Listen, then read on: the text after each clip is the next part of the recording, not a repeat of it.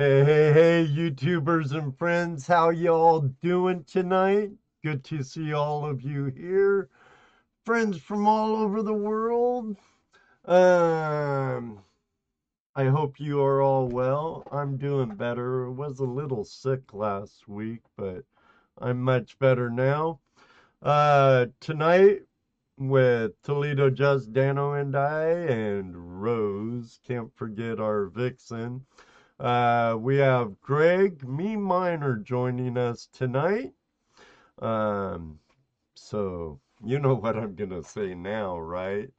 Don't go away. We'll be right back. Hey, YouTubers and friends, thanks for joining us for another episode of Tuesday Night Hangout Live with Toledo Jess, Dano, the Treasure Vixens, and I. I bought that in California. That's a sniping tool. Your mics are hot. Your mics are hot. Your mics are hot. We're just talking about turkey basters, guys. That's it. Premising tool. I didn't say nothing like an impregnation device or nothing.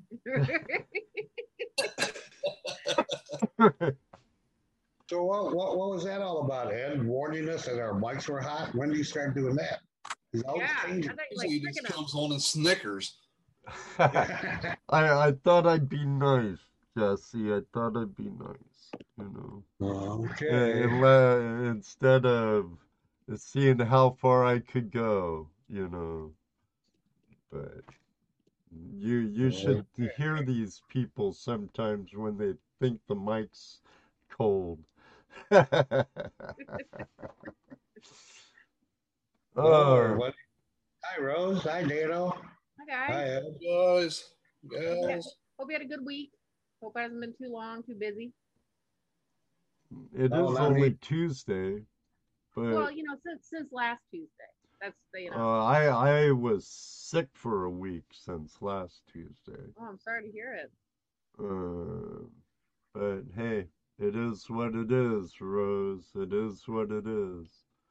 I had a great weekend at Gold Rush Days and came home, did the show on Tuesday, and then I was sick all week. No, bummer, man. It is what it is. You coming back around? You feeling better now? Oh, Did you have the coup? No, I didn't have the kung flu. Okay. I don't know how I'd find out anyway, because I'm not going to get a swab shoved down my nose. I can still taste. So. He just had the tired of working flu. No, not at all. I was in bed for 2.5 days straight, feeling like crud.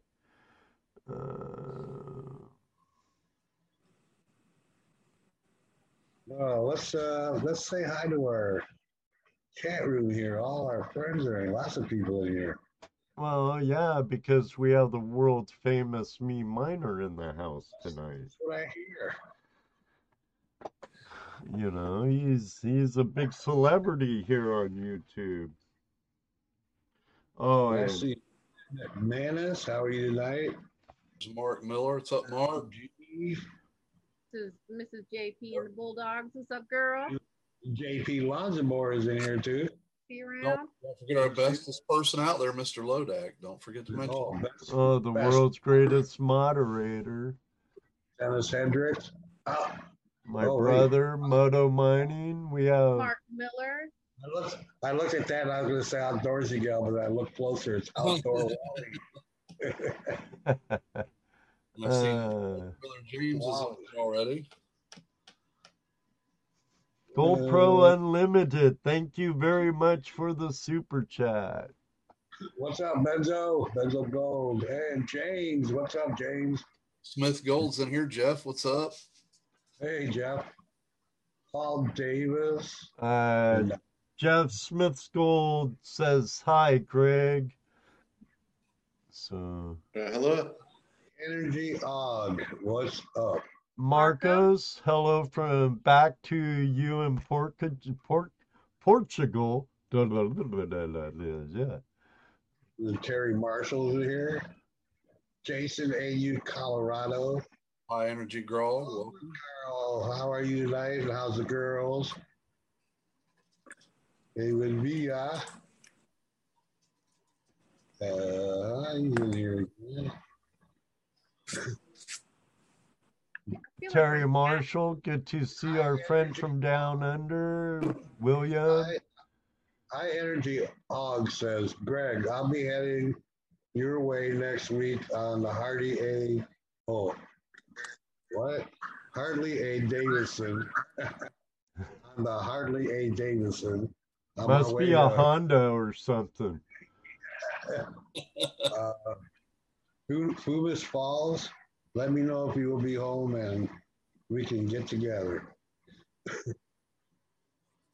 That was for When's you. he going to be here? Is it? Yeah, was it next week? Or when do you say? Next week. That Next narrows week. it down. Yeah, probably. Would you say Probably Jason? around. Yeah. Yeah.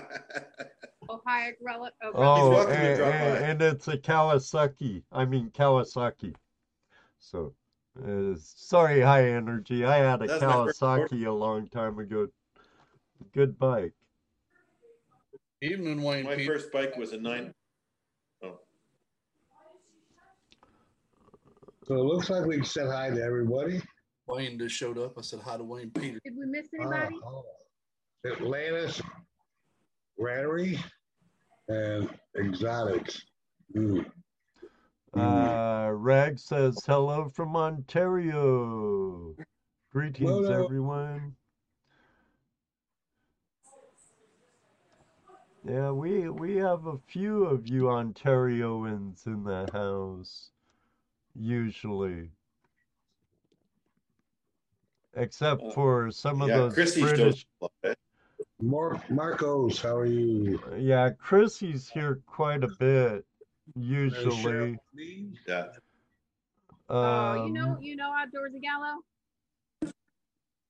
Oh yeah. He's fantastic. Yeah. We've even gone ice fishing together. Oh, that's awesome. That's Oh, Yeah. She spoke very, very highly about that. Believe it was with your daughter, her and Johnny, and you Yep. and your daughter. And, right, and one of my daughter's boyfriends. So, I'm paying but yeah, it was a good time. Caught some fish. Nice. Wally, I thank missed you that. for the super chat. Where's Daisy and Shelby? I don't know what you're talking about. Shelby's running around somewhere here. Oh, okay. Daisy tries to avoid Shelby as much as she can. Shelby chews her ears. Your dogs. Oh yeah. But Shelby's now 5 months old, so she's getting better. Still too rambunctious to take to Cobalt. Hey, Susan. Susan Hamilton's in the house tonight. Hi, Susan. Benzo Bro. Taco time. Well, leave it up, because you don't want to miss when we give away 3 giveaways courtesy of Greg. Oh, shoot. I need to bring up that email so I can show it. I'll give you a sneak peek of it now. But you know how we roll here, right? We don't Hello, girls. we don't do giveaways to get you people in here. We do giveaways as a reward for you being here. See how I am now? But they're beautiful. As I said, courtesy of Greg. I actually have some, and they're polishing up really nice. I'm wet sanding them, and they're becoming beautiful silver ore slabs. But you never know when one of them are gonna happen. So Gotta be in it to win it, guys. Gotta be here. Gotta be Yeah. here to win it. That's right. And what's your radius, Greg? Global or Canada, North America, or Within walking distance? I driving 14 hours, maybe 17 hours. I intended this year to go to Thunder Bay, which would be 17 hours. Didn't make it because I got hurt. And then there were forest fires. Beyond that, I usually fly, and I've still got gold claims in British Columbia, and hope to actually get more. If I get a decent claim, something to spend some time on, I will drive out there. Then I can take my dogs, I can take a gun, I can take a camper. It would just be so much more pleasant. Well, I think Ed was asking you about your shipping. By yeah. who? Your shipping. How far will you ship? Global? Oh, yeah. If I'll try anywhere. I'll ship anywhere. If for some reason it's not allowed, maybe it'll even sneak through. Who knows? Okay. Well, I just say that because we have some Portuguese here. We have some Australia. Aussies here, and some of those British Columbia guys, Um, Oh, they're the worst. Hey, what's up, Andy? Andy Thrax Mining, how are you doing? And Moto. Um, Oh, look who's in the house. Radio is late. a little late. Ronald, in your case, late isn't necessary than better than not at all. Remember that, buddy.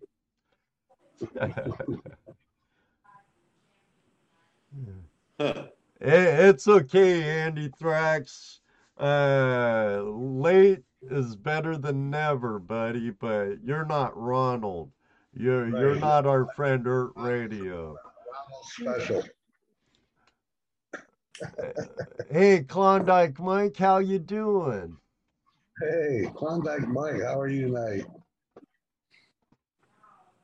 You know we love you, Ronald. That's why we give you so much grief, buddy. So Greg, you just now inadvertently mentioned that you would travel 17 miles to go somewhere. 17 hours. 17 hours. I'm sorry, not miles, hours. Oh, Sounds yeah. about like And- us. What's in And I'm that still in radio? Ontario. Yeah, I'm what's still in in that radio Ontario. area? What all do you have in that radius? Well, 17 hours to be Thunder Bay, which is amethyst, silver, a little bit of copper, and some agates. On the way, maybe some pudding stone, some other rocks and minerals on the way. Yeah. It would be a fun trip.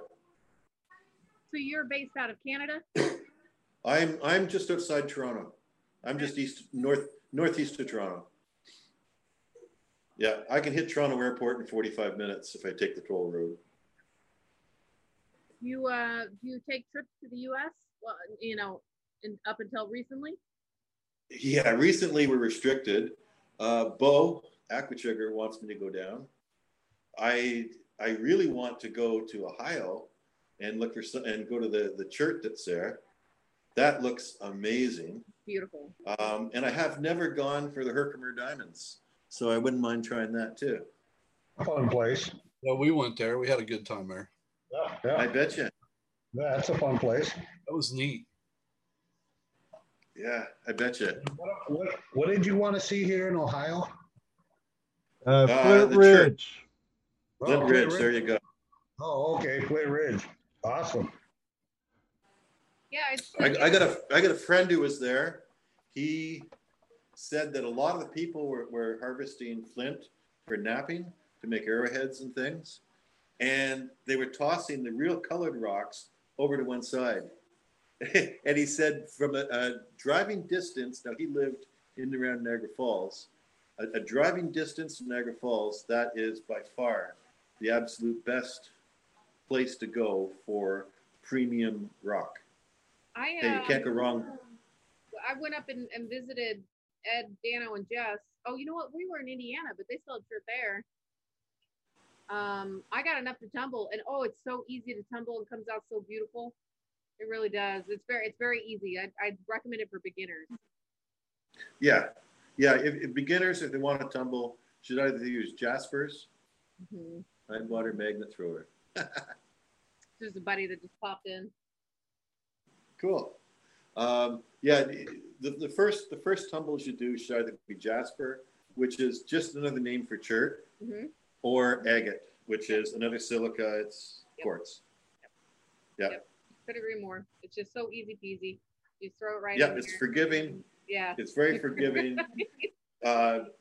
Nice designs, polishes up well. Colors You can't go beautiful. wrong. Yeah, it's really gorgeous. Whereas some people think, hey, I'm just going to go down the beach and collect pretty rocks and throw them in a tumbler. And typically they're disappointed. That's how come there's a whole bunch of fairly new tumblers that come up for sale. They sit in a cupboard for about 3-4 years, Right. and then they sell them for dirt cheap. Do you do a traditional rotary tumbler, or have you tried the vibratory tumblers? Okay, little story. I have working about 4 or 5 rotary tumblers. I got a bunch of broken ones too that Right. Yeah. and you know what really breaks them is the silver. I did have a vibe, and I broke it with silver. Oh, okay. It just, you know, that center pin that goes up completely snapped because of the weight. Wow. So at some point I'll probably get a lotto, and I'll just be a little more careful with it. So was it so silver's obviously a little bit heavier then. Is it hard as well? Is it? No, it's not especially hard. It's in around the calcite, which is 5 on the moss. Yeah. Okay. Yeah, so that's not the problem. Now, these rocks are mixed with other minerals, but where I go, it's typically either nickel, which is nickeline, or cobalt. And the cobalt tends to be a little bit harder. Is it? Or softer? Might be a little bit softer. And maybe the nickel's harder. I don't know. Anyway, they all slice up. They all tumble if you're careful. The cobalt, if it's pure cobalt, tends to be really crumbly. But any of those will polish up like chrome. So it's interesting. Cobalt isn't it cobalt a metal? Yes. Oh. Yes. Never put the 2 and 2 together. I know it's highly toxic. Yeah, especially when it's mixed with arsenides. Double whammy. Yeah, I don't know why it never even crossed my mind. So I want to dive into a couple questions. If the guys don't mind, I don't know if they'll stop me. We won't stop you, Rose. I'm gonna go roll up my window real quick in my truck. So we always try to watch videos of guests that we're gonna see, and sometimes we get to do a quick sneak peek. And today I got to do some binging. I could not stop watching some of your videos, and I ended on the one where you found give me a second. I got to think of how I Googled it. Now I can't forget. It was a pyrite. It was a rare pyrite, or Oh, that one. Yes. Yeah, that one's got a story. I would love to hear more about it. I only got a clip of it, and then I had to stop watching it, and I was dying to know. Yeah, so there is one mine east of me, maybe an hour and a half drive, called the Memoran, or it's outside a town called Marmara. And there was a big iron mine there that had an awful lot of different minerals. Great place to collect when it was under different ownership. It's been closed up now for 4 or 5 years at least to collecting. People still sneak in, but that seems to me to be a waste of time. I'd be able to drive into where the rock piles are, pick what I want, stick it in the back of my truck, and drive out. You know, I wouldn't, and as well, they've got security guards there, so I sure wouldn't go in. So from that mine, I found I found some rocks that I thought were somewhat interesting. When I put them into the acid, I think I put them into muriatic. Sometimes I put them into vinegar. It does the same thing. Vinegar is a bit slower, quite a bit slower, but it's a little bit safer. Um, Stuck it in the muriatic. It dissolved down to something, and I went, I don't really see anything interesting. So I ran it through my saw, just a tile saw. And I post videos, wins or fails. So it's a win or it's a fail, doesn't matter, because we all learn from it. Right. This one, as soon as I posted it, and I'd actually taken the two halves and thrown them in my garden because I didn't see anything that was interesting. Kind of this one gray crystal was in there, and it was obvious. I had a lady from my Rock and Mineral Club phone me, email me, text me, and said, what you found is extremely rare, especially for that mine. It's worth big money. No. But the next weekend, I was supposed to go north, place outside Temagami, to meet some people, do some collecting. And there was a fellow there that is well known on the internet. I won't name him, but he's a major buyer and seller of rare rocks. And I showed him this thing, and boy, did he want it. And he actually offered me money for it, and I went, then I'll keep it. I've since lost it, of course. I have no idea where it is. Yeah. So that was that crystal. It was nothing to look at. It was considered expensive because it's rare, and especially rare for that particular mine. I don't think anyone else had found one before me at that mine. What was it called? It was a form of pyrrhotite. Thank you, pyrrhotite. Not pyrite, but pyrrhotite. Right. And yeah. And I'm sure since then I looked at the rock and went, and tossed it. My garden is full of rocks. Actually, if somebody wanted to rock hound and find probably some pretty good rocks, or especially metal detect, my garden is a great place to start. One of the little stories is my daughter loves anything with an engine. So she's got a sled, she's got a motocross bike, she claims both of my ATVs, etc. And it's a 2-car garage, so it's kind of full. What she'd like to do is just hang out down there and maybe work on something, maybe just hang out with her friends. And at the very back wall, I had it loaded with my best silver from years ago. I've since got silver a bunch of different places. But so the back wall of the garage loaded with silver, but she decided she really needed to clean it out. So my silver is from the garage, which, like I said, I considered some of my best. She just tossed it in the garden. And so I probably have somewhere in just the front garden, probably like 1 ton of silver. Wow. So I guess your daughter is not that into any form of pounding then? Not at all.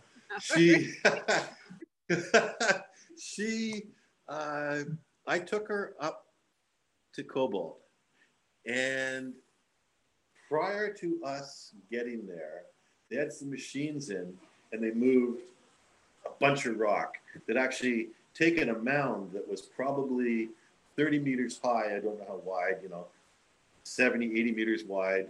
And they moved it all to another part of the mine. And they also had dug out where some shafts were to inspect them and then reburied them. So now this whole area is fresh rock. I get there and I'm super excited. There's actually a number of locals out there. I bet you when we arrived, there were 15 people with metal detectors. But you couldn't move your coil, what do it, 2-3 foot swing without hitting a decent target. And it was, okay, pull that up. All these things are on the surface. But it was her first year with a hunting license. And I told her, let's go to Cobalt because there's some good bird hunting up there.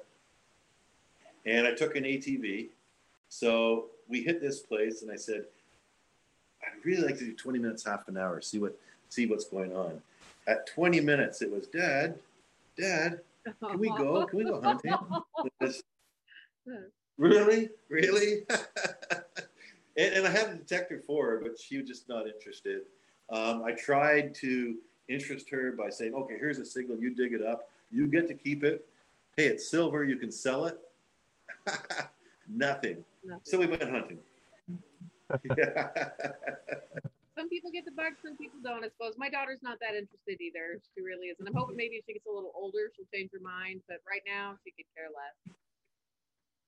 Well, you know what I need? That's something I noticed with a lot of people that we've had on this show is that when they were younger, they were introduced to either gold prospecting or painting or metal detecting or whatever their dad or parent was into, and they didn't really get into it until later on in life. They go, oh, you know what, I remember that was fun, let me do that again, and all of a sudden they're hooked. I've noticed that. Or she needs the boyfriend that's into it. And then I'm golden. Right. Yeah. He likes it, she likes it. Yep. And so even when it comes to, so wasn't just a silver.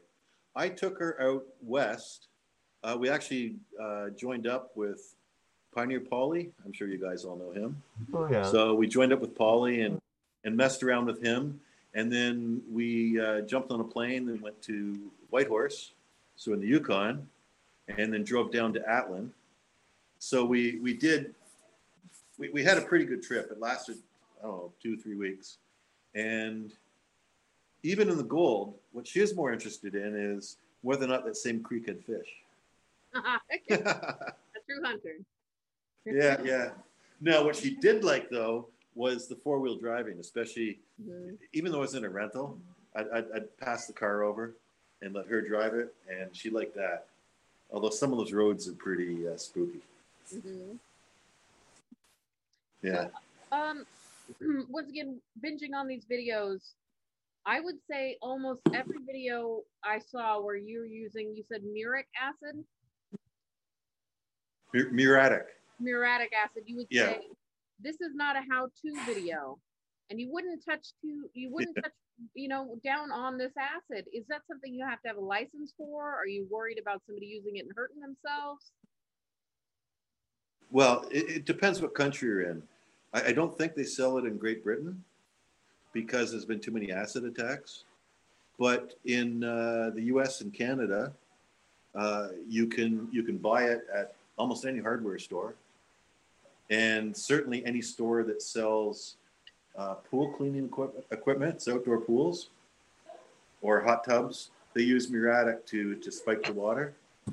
It's hydrochloric acid. It's what you can buy is somewhat diluted. If you're going to play with rocks, you dilute it again. I like going something to the effect of 4-1 or 5-1, 5 being the water. And still, if you splash yourself in the eye, you're in trouble. If you get it on your skin and don't wash it up right away, it'll actually burn a layer off your skin. Wow.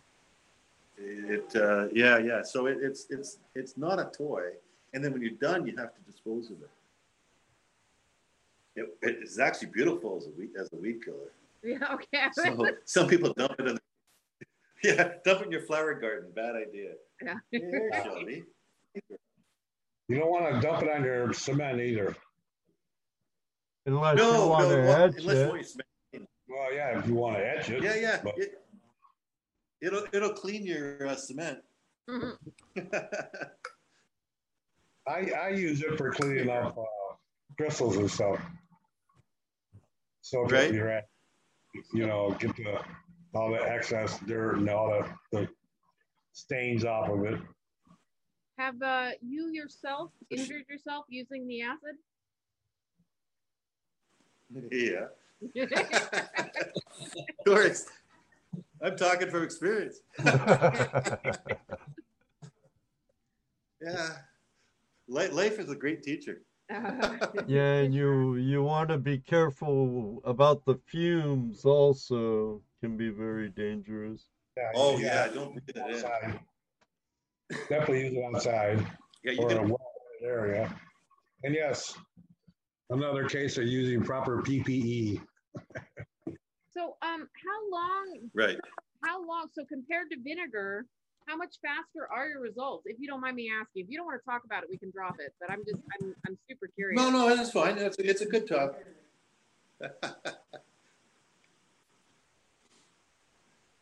So it depends how much you dilute it. It also depends which vinegar you use. There are some stronger vinegars. You can actually speed vinegar up by heating it. So put it in your outdoor barbecue or something, and it'll do a bit faster. But something that maybe was in vinegar for 3 days, you could do in 3 hours in muriatic. Okay. Just as kind of a general rule. Yeah, and diluted muriatic. Yeah, so it is much faster. Like when you put calcite. Go ahead. Well, I was gonna have you reiterate because we just had a question come through. Say, do you neutralize muriatic acid before disposing? Oh, yeah, okay. It's a good idea. Yeah. It's a good idea, and you can just use baking soda for that. Okay. Yeah. Especially, you don't want to dispose of it anywhere where while it's still wet or on the surface that a kid or an animal could run through. That'd just be bad. Okay. All right. I was like sitting in my head. Oh man, I don't know if you guys have watched his videos or not, but he takes a very ordinary looking rock, and he knows that, oh gosh, you have to forgive me. It's been a long day. You'll see a lot of, is it the calcite that you're getting rid of? Calcite or blackstone, yeah. Yeah, so you'll see the calcite or the blackstone, and it's just a very ordinary rock. And he puts it in this acid, and then when it comes out, I mean, it's like a little lottery of what you're going to find in there. Yeah, a lot of times though, what you look for before you waste acid on just a rock is look for something on the outside. And then you have to determine what it is on the outside that you think you may want to keep, because some things are affected and some things are unaffected by these acids. Mm-hmm. There's something called a solubility table. So you can look up, just Google solubility table, and it'll tell you the various kinds of acids and what's affected, slightly affected, or not affected. Kind of important to know, otherwise you may have a good crystal in there and destroy it just because you used the wrong acid. Yeah. Okay. Yeah. Have you dealt with that yourself? Oh, sure. I've destroyed a lot of samples.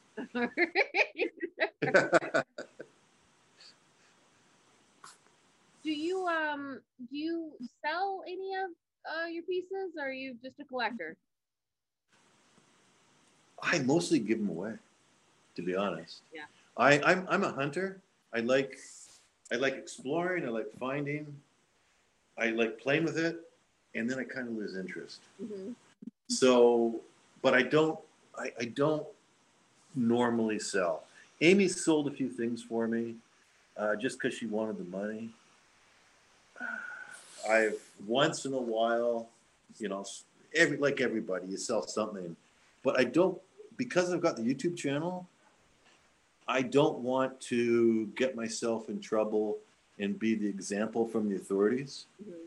And in Canada, if it's a public place where you're collecting, if you turn around and sell those rocks, it's actually illegal. Oh. You can trade them. You can use them for your own collection. You can trade them. But as soon as you start selling, and a lot of people are, I don't say it's a bad thing for them to sell, but I just don't want to get myself in that sort of trouble. I don't want to be made the example of. Yeah. And then other places, they've actually, in order to take the rock out of even their own claim, they've got to file certain paperwork and get the nows, the notice of works, and it's not as simple as it sounds. And so if I get permission to be in someone's place, I don't want to get them in trouble. So it just makes life simpler by saying, hey guys, I don't have a store. I'm not selling. Well, I think people appreciate the giveaways anyway. Do you have? Okay, I heard two things there. It was people appreciate. Well, I said you're not selling, but you'll trade for some paper. Oh. I'd rather trade for some PM. What are you talking about? I like precious metal. That works too. I'm going to pronounce Reg's last name wrong. Reg, is it Labe? Labe? Asked if you had any Titanite in your collection. Titanite. Titanite? Yeah. Thank you. Yeah, I didn't think you were talking about the stuff that explodes when you shoot it. Yes. There's a place not far from me, an hour and a half drive, called Titanite Hill, and I've taken some great samples off that hill. There's a lot of apatite there as well, but Titanite, yes, I've got Titanite. I love this stuff. When it forms the crystal, it ends up looking like a tomahawk. And a lot of times it's small, but I've got ones the size of my fist. Interesting. And they're beautiful. The only trouble with it is it's actually considered a gemstone. It's not really hard. I think it's again around a 5 or 5.5. This winter I'll probably try cabbing some, but I'll harden it first. Oh, thank you for saying that. How do you harden something? I'm no expert at it, so what I'd suggest if someone's interested is Google it. But the method I like is you can buy a tube of epoxy that you mix with water, and you leave it in there for 1 to 3 days, take it out, and let it dry, and the rock is supposed to be harder. Huh. I haven't done enough of it to really know yet. Okay. Yeah, there's other ways, depends on the mineral. Some people heat their rocks up. There's a bunch. There's a couple of websites that have like 5 or 6 methods, but this one sounded like the simplest one to me. Yeah, well, I've seen you yourself you heated or warmed a few stones before you put your wax on them, and I was wondering if there was. Oh, but that was different. Yeah, that was just so I could put the stick on it. Okay, all right. Yeah. But when these people harden, I think they're putting it at low temperature for a number of hours, like overnight, that sort of thing. Mm-hmm. Yeah, I think it really depends on the rock and how it's affected. I tried doing it. You can also, with heat, sometimes change the color. So I collected a bunch of zircons, and I thought, but they had a nice shape, but they're black. And I thought, I wonder if I can make them clear by heating them. I tried it because it's supposed to work. Didn't for me. Mm-hmm. But I tried. It was fun to try. Like I said, I like to play with rocks. Isn't that how they get some of these really bright, vivid colors on agates? Because they heat treat them? Well, they might. Or my daughter actually came home with one because she thought it was a great gift. As soon as I looked at it, I said, "Oh, it's been dyed." Uh-huh. Yeah. So they dye them and heat treat them? Yeah. Yeah. That's what I heard. Yeah, okay. That's what I heard they did with them, because the ones you buy at the souvenir shops, you go, man, those are really pretty. Those are awfully bright. But it's because they've been dyed or heat treated or both. I would say if they're exceptionally cheap, you could almost count on the fact that they've been dyed and that you probably get what you come for. But I also am no expert. Right. Well, you get what you pay for, right? Uh-huh. Right. Generally. And you got to be able to trust the shop. Yeah, and some of them, don't get me wrong, some of those dyed stones, some of them are beautiful. I have a beautiful dyed cabochon that my husband gave me. It's gorgeous. It's a gorgeous piece. So sometimes I think it's appropriate, especially if you're trying to make some jewelry or learn how to make some jewelry, and then other times it's frustrating that people may be advertising that they're genuine stones and they're dyed stones. So I like Daniel's trick. He finds pretty rocks and he sprays them with clear coat. Yeah, You dip them in water. not everybody likes that. Some people don't even like if you put like mineral oil on it. Oh yeah. They want them 100% just the way they were. Purist. It all depends. Yeah. If I try to use something on a rock to give it a temporary shine, I like using, for most of them, Armor All. Spray it down, wipe it off, but if you don't like it, it'll come off with soap. Just boil it or put it in hot water with some soap. It's all gone again. So there's something. Armor All. You know, the stuff you use in your car. Yeah. Never even On the dashboard and stuff. I think that's an oil-based cleaner, isn't it? Isn't it oil-based? I think it's got some oil. It's got some wax. It works really good at most rocks.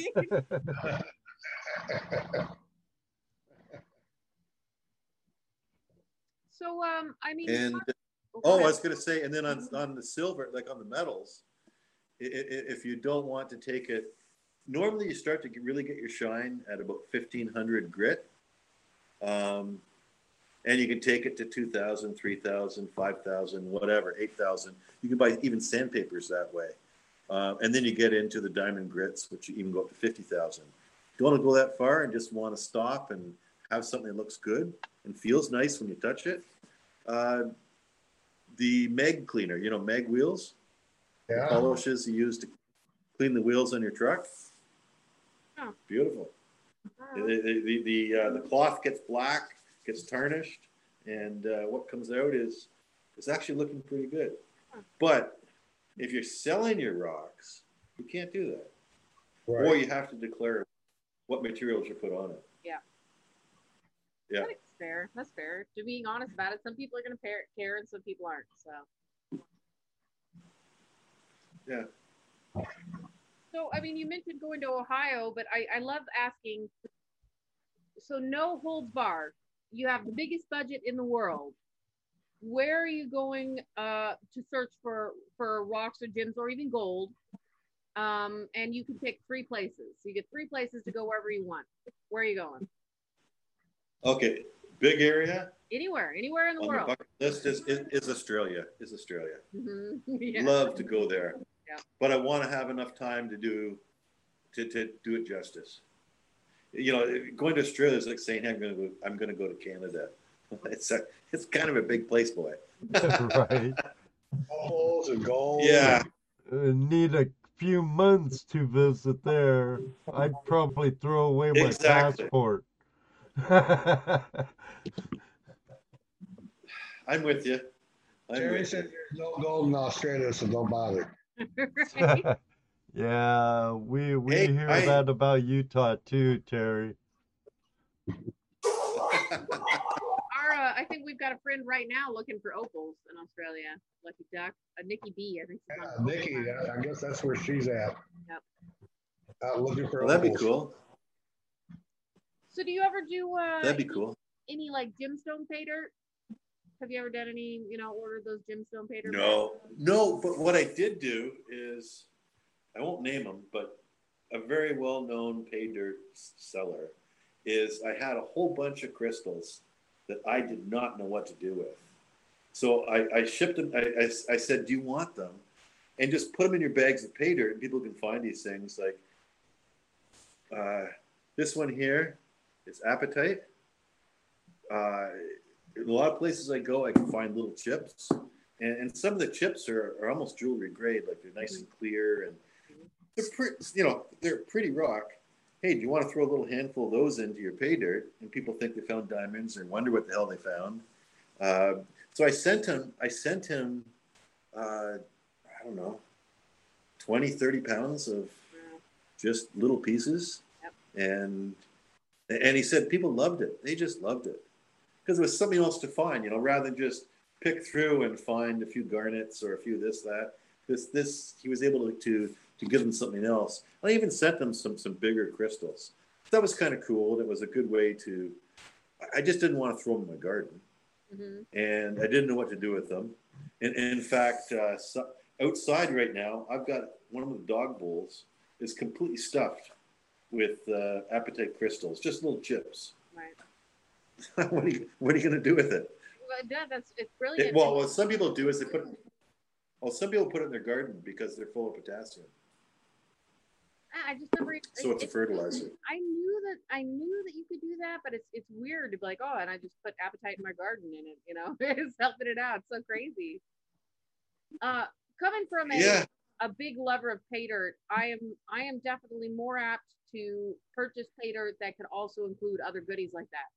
I'm more excited about, can I find a garnet, or is there going to be something else in there? I love it. I love it to death.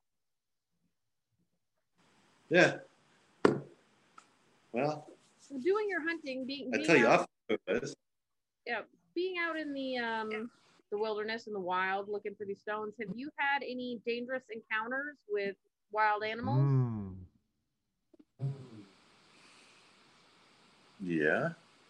Yeah. Back in the day, you had to physically stake a claim, a placer claim in British Columbia, and there was one I really wanted. And what you do is you square off a post at one end, and you take a compass bearing and you walk 1,000 meters, and you do another square, and then on the claim posts you tell them how many meters to the right or left you're claiming, and because that's a lot of work just to do that, and you actually have to, between the posts, have to flash the trees or tie ribbon on them. And it's in the mountains, so it is a great deal of work. I'd always go 500 meters right as one claim, and then 500 meters left as the other claim. So I ended up with a square kilometer.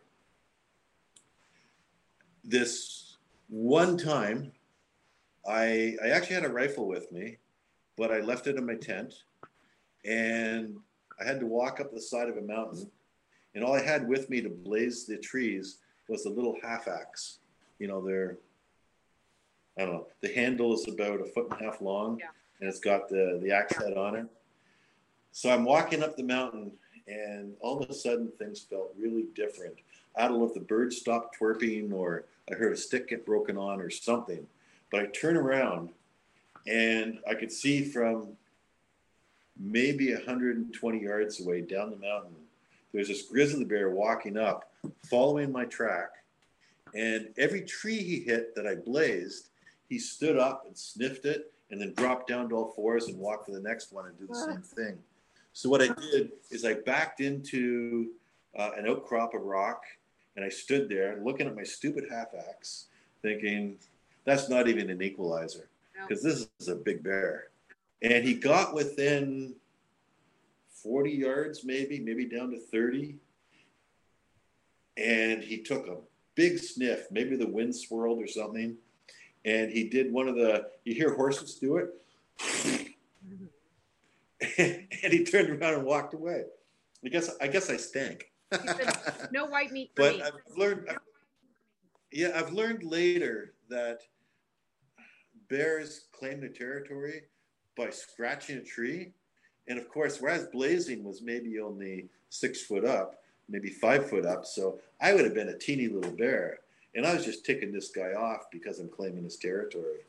So that was one. Another one, so that one was up in the Caribou in BC on Antler Creek, which was a nice historic gold creek. And actually, the claim went right up the side of what's called Nugget Mountain. No nuggets up there, but that's so named. The other one, which was odd, was I was staying in this little place called Avola. Avola at the time was considered a town, but it had a store that was run by an old Hell's Angel, and it was mostly bikers that went there, but the best hamburgers. Anyway, I just outside of town, I was playing with a creek, panning it. It wasn't a very wide creek, but it was nice and fast, and it was just a nice place to be. And again, the hair stood up on the back of my neck. And I look over, and it was a black bear, and it was actually coming towards me, and it was only maybe 30 yards away. And that was really from almost straight behind me, maybe at a bit of an angle. Because what black bears will do is they will try to wind you from downwind. If they figure that you're interesting, they'll sneak in 30, 40 yards. And then if they still want to do something, they'll charge. And that's why most people who get attacked by black bears are bit in the back of the neck, because that's the way they take down big game. But with people, normally they get bit in the back of the head and then scalped. As you start to fight them, you lose your hair. So this bear was there. And I went, ha, bear. But he only ran maybe 20, 30 yards just to the, to thicker force. It turned around and looked back at me. And so I went and got a gun. But as wife, and she wasn't real enthused about someone shooting a bear. And okay, I'll just round the story out. I've never shot a bear. I've shot over them, I've shot around them, but I've never actually pulled the pin on a bear. Mm-hmm. But this one, so it was, don't you shoot that bear. And so I didn't. And it showed up every day that we were there. And I found there was a hermit up on the side of the mountain that said, oh, I'll eat bear. He said, you shoot it, just gut it, and I'll come and get it. And so I decided, I'm not going to ruin the vacation. I'll just shoot it the last day. That was the only day he never showed up. So that was that bear. But when I was in Atlin, I was there for a couple of weeks by myself, my first time there. And I had actually done online claiming, which is the way things are done now. And I just got some places on spec that I thought might be interesting. And so the top of this one creek, it was a historic creek called Wilson. It really turns into a marsh. It's horrible up there. There's all these trees. They call them down south. They look like willow trees, but you know the willows you get in the swamps. But up there they're called high brush birch, and they grow up and they go up maybe 15 feet, and then when the snow comes, they all get pushed down. And all this stuff intersects. I still have the scars on my leg from trying to walk through them, because as you try to step over, you keep banging and banging and banging your leg. I come back just bloody. But anyway, there's one place I wanted to walk up. There was a beaver swamp that the beaver dam was gone, so it was just kind of muddy. So I crossed that and I went to where this claim was, looked around and went, well, that was a waste of money. Came back a slightly different way because I wanted to see something different. But I crossed my track, and I could actually see where a grizzly had walked up the same, well, I could see my footprints, and I could see his footprints by mine. So he was following me. Never did see him. And he didn't want you to sorry. see him. Yeah. Well, they can walk pretty quiet when they want to, even though they're a huge animal. That same trip, the only thing I had as a so-called weapon is that this big thing of bear spray. And at one point, I hated having this thing in my belt, so I threw it in my backpack, and I did some tanning. And when I was done, I threw a few rocks and my hammer and got stuff into the pack. On the way back, I heard psh, and I thought, oh, my bug spray went off. So I did a circle and hit the creek and tried to wash my face. Huge mistake. It wasn't the bug spray. It was the bear spray. Oh, man. And you get that stuff in your eyes, you have a really bad half hour. Yeah. And then, I don't know, so many more bear stories. One more. One of the places I had a claim, again, on Antler Creek, but it was a confluence of two creeks. So this little creek came out of the mountain, and there's antlers going by, and Antler would get salmon in the when we were there was always salmon, it seemed, which attracted the bears, of course. This one day we were going in, and what I used to do is fly to Edmonton. I had a friend that lived outside of there, so I'd borrow his truck, which had a camper in the back, and I'd drive through Jasper, over to Prince George, south to Quesnel, and then into the Caribou. Long drive. I get there, probably driving all night, certainly crossed, well, into the next day, thinking, I'm going to have a sleep as soon as I get it. It's going to be great. But the road into my claim had all these trees that were down in front of it. Tried to talk my wife into going somewhere else. I had a different claim, a few miles away, but she really liked that one because it was pretty.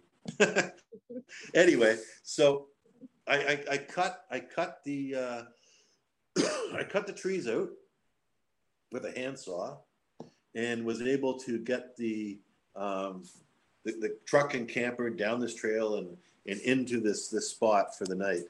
One sec, I got to sign back in for some reason.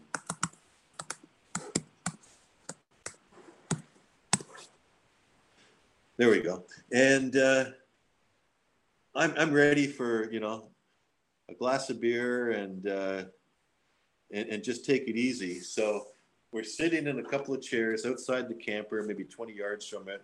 No campfire. And about halfway through my beer, my wife looks at me and says, I smell a horse. And this area, probably the closest horse would have been in Wells, which was 70 kilometers away. So I grabbed the rifle and I grabbed the flashlight, put it under it. I'm looking around. Never did see it. But the next day I could see where it crossed the smaller creek. And it was like you took a catcher's mitt and shoved it in the mud, and my fingers were its claws. It was a big bear, but it was just walking by. Minding his business. How about any paranormal? Have you had any really real? The chat loves to hear this, but any UFO sightings, any ghost sightings, any strange, Bigfoot. Unexplainable. Actually, last time was only a few weeks ago, 3 weeks ago. I was in Cobalt. In the night, I looked up in the sky. It was just higher than the trees. There were 3 lights that came together, and then darted out again. And I thought, well, is that military? Is it something? Because there's a military base 150 kilometers south. So it could have been. And then I went, well, no, it's not acting like a plane, not doing. And it did this a bunch of times and then just became one bright light and stayed like that for as long as I was interested. That was kind of weird. I've never seen that happen before. Don't know what that was. I thought originally it was maybe there's a taller tree and I'm seeing something the leaves are doing because there was a slight breeze. But I moved around a little bit and it was always still there. And that was only a few weeks ago. Wow.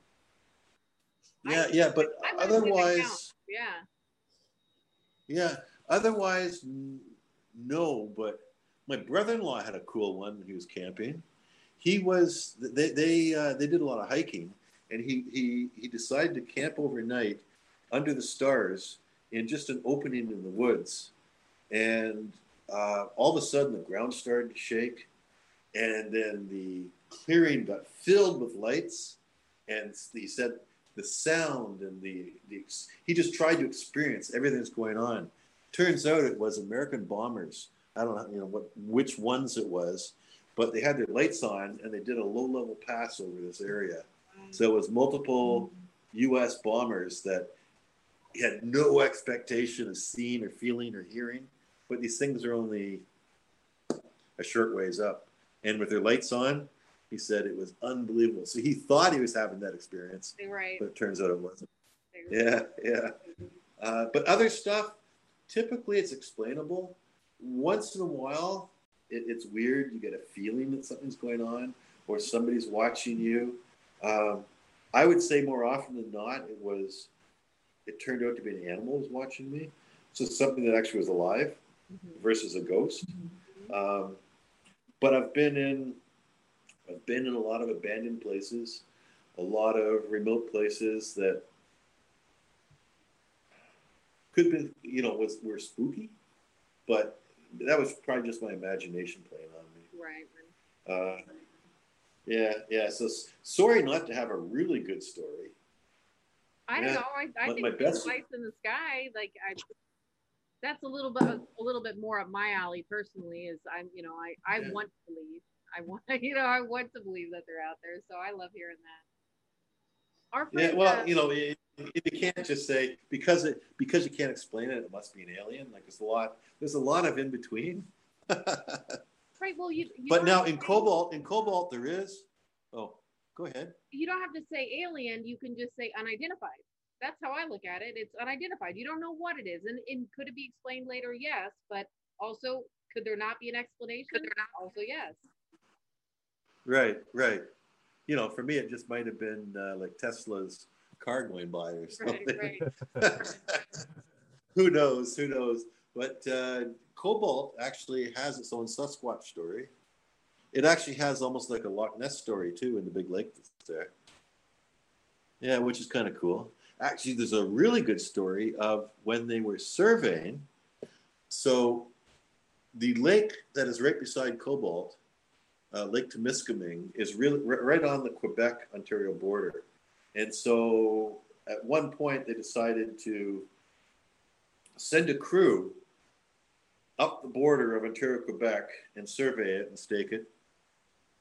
And it ran right at the middle of the Lake Temiskaming and got to the top, which is a really long lake. I don't know how long it is, 100 kilometers or so. And it turns into the Montreal River. So it's a large body of water. It's also very deep. It's right along a fault line. Anyway, when they got to the top of the lake, they decided to send this one guy back to get the mail. And the lake was frozen, so he headed back across the lake, shortest distance, easiest walk, no woods. And he ran into a storm. To get out of the storm, he went to the shore, climbed up the side, and fell into a hole. And this is written about in the New York Times back in 18 whatever. So he's in this hole in the side of Lake Temiskaming, and he realizes that it's as good a place as any to weather the storm. So he spends the night there, wakes up the next morning, and he can't get out the way he got in. It's all filled in with snow because of the storm. So he decides to explore, and he got some debris and stuff that he found in this cave lit, and he walked into the mountain. The weird thing was the water ran into the mountain, not out of the mountain that's there, which to me was really weird. But I got to tell you, I was in Atlin in a mine, and that's the direction that the water ran in that mine too. So I guess it's possible. So there he is in this mine. He eventually finds a way out. He tries to walk to this town called Mattawa. He had snow blindness. He had a bunch of different issues going on. Some natives found him and took him there, and he had to be in hospital for a couple of weeks. Coming out of that, he described his story, and that was, again, written up in the New York Times. He spent the rest of his life trying to find that hole, never found it. So somewhere along Lake Temiskaming is a cave that runs into the mountain, and the water actually runs away from the lake, which is odd, but I saw that in Atlin. Now, it wasn't a lake, it was running away from the creek, but even so, it ran into the mountain. So to tie this back again, what reminded me of the story is the natives even talked about this like a Loch Ness, some sort of big eel, some sort of critter that was in the lake. The whites since have seen some guys ice fishing. It came up out of the lake where they'd cut their hole with a chainsaw. It was big enough this thing to come through. But the natives talked about a huge serpent that lived in caves. I thought, oh, that might be one reason why they didn't go into the caves, and two, it means there are caves. So it's quite interesting. And I did go one time with one fellow and spent a weekend with him looking for it, but it was a waste of time. That sounds like a fun time. I would have had a blast looking for it. Yeah. But like I said, it's a big lake. How do you narrow it down to this one little spot? Right. Yeah, yeah. And in fact, did he really make the shoreline, or did he hit one of the islands? Right. I don't know. Right. Yeah, yeah. So, and if you go just a little further inland from there, there actually is gold. There's around Cobalt. There's like one mine that had gold, but I don't think any nuggets. But you had nuggets once you got into Quebec. So it's possible. Yeah, yeah. I think Yeah. Ed went ahead and did a drawing. Yep. Oh, did he? Yep. Oh, okay. Congrats to whoever won. Congratulations, Yeah. Gemstone Judy, sister. Oh, nice. You'll love it. I have their address already. I'll get to you, Greg, here before too long. Okay. Yeah. So there's, I don't know what order you did them in. If you haven't, then let's just go like, there's one, there's two, and the third one's kind of cool because, well, there we go. As the slice goes, it's got the rind, it's the outside of the stone, and then the slice on the inside. That's number 3. Or unless you did it in a different order.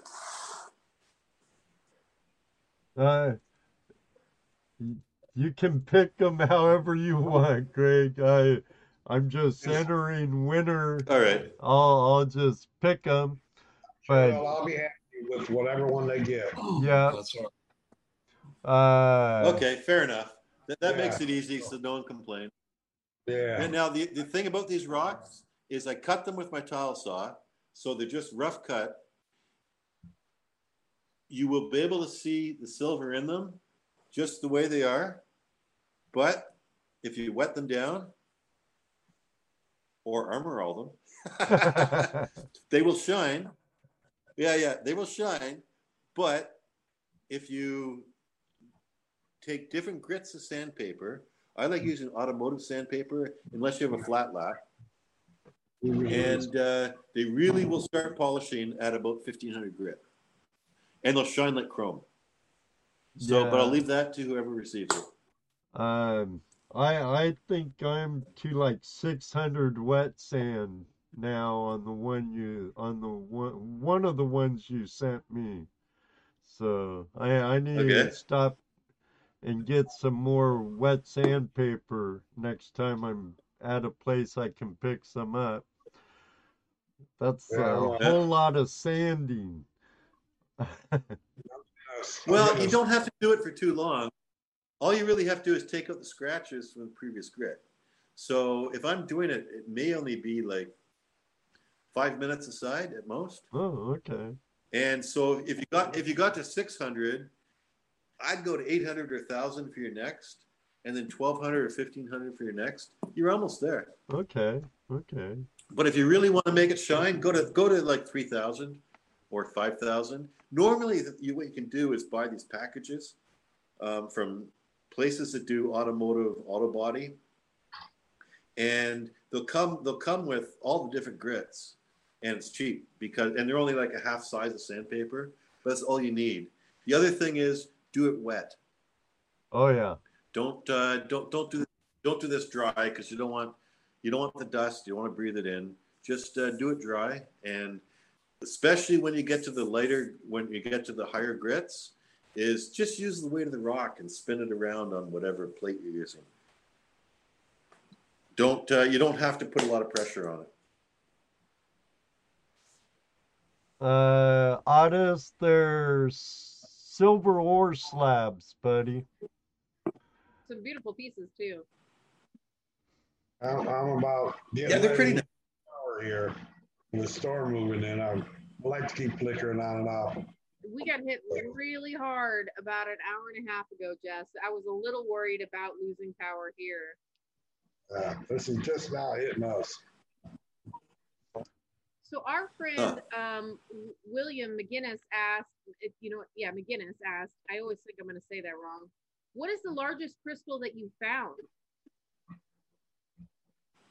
As far as crystals go, I found clusters of crystals that were massive. Almost couldn't pick them up. But for individual crystals, not huge. Probably the biggest was 6 inches long, and then maybe an inch around, which would have been a quartz or apatite or one of those. The nicest crystals, though, are smaller. They just seem to be better formed and less chance of being broken or fractured, that sort of thing. What's your favorite that you found?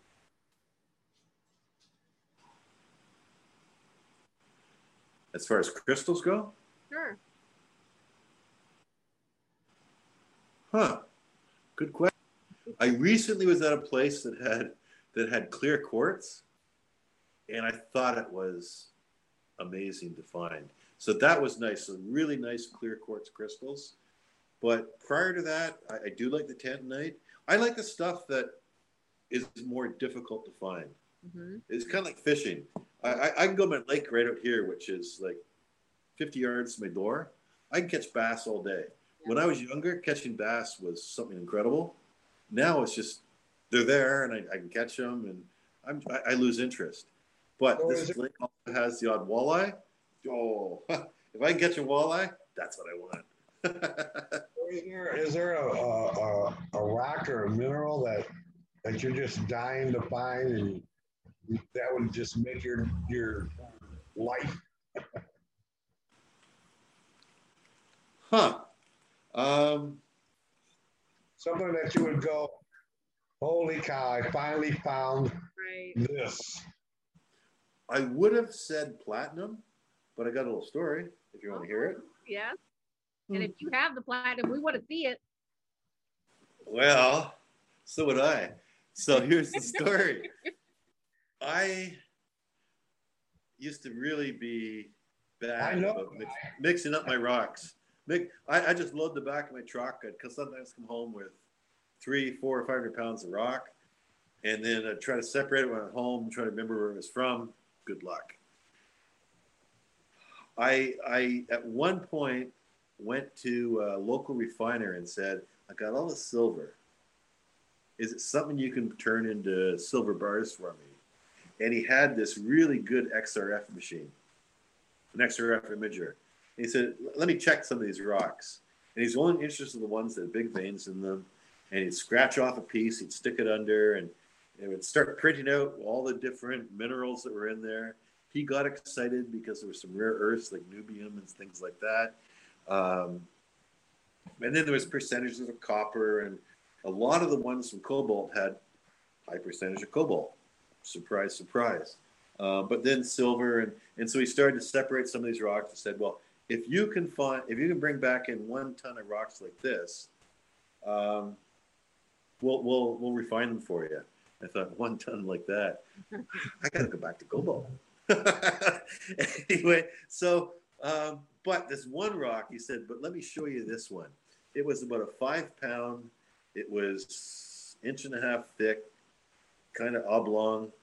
And he said, this is 50%, because he tested a couple different points on there, 50% platinum grade, platinum PGMs.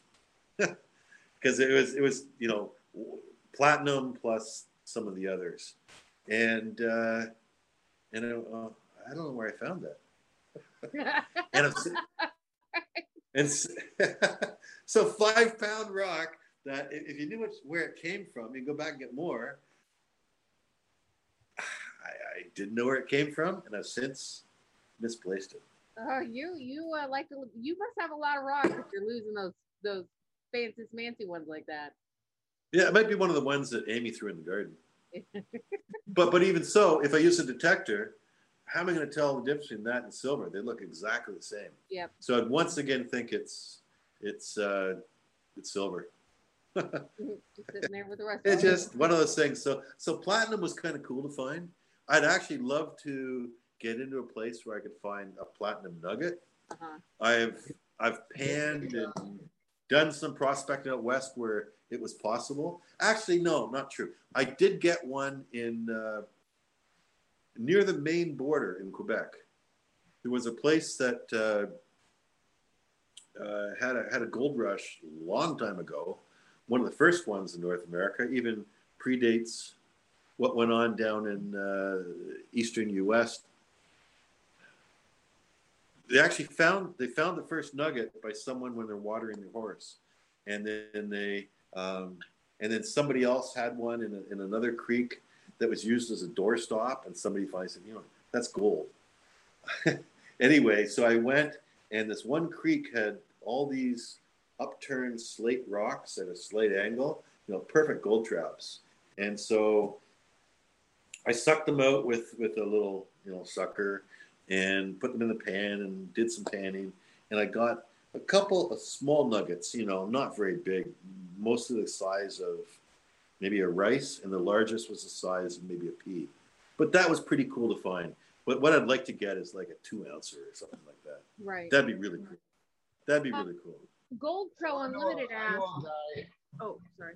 Up in called Eureka Gold Sands. He sells pay dirt that has platinum nuggets in it. Wow. Okay. Yeah, he mines out the Similkameen, I believe. I think so. Well, that has, there's a great story from years ago that platinum originally had no value and actually just got in the way of the guys that were trying to pan gold, and they had to find a way to separate the two metals. But the only people that kept it were the Chinese that were mining the same area. One fellow there, when he separated it, filled old pickle jars and then buried them on his claim. And ever since, people have been searching for those pickle jars because every one would be worth a couple $100,000. But nobody, well, if they found them, they never declared it. Right. I wouldn't. Yeah. Smart. No, I wouldn't say jack to anybody. But there is a pay dirt seller that does sell platinum nuggets. Eureka Gold Sands. Eureka Gold Sands. I think years ago, and it was probably on that Sunday night show, I won some Eureka Gold Sands. And I panned them out with my daughter, Amy. Back then, she would have been like 6. She's now turning 19 pretty soon. Maybe it wasn't that long ago. Maybe she was 8 or 9. But I have done some Eureka. I didn't pay for it. That's Gino's outfit, isn't it, Jesse? What was that? That's Gino's outfit, right? Yeah, it was Gino. Yep, that's Gino. But I was so happy to get it that I actually sent him some silver. that was a lot of years ago. I forgot about that.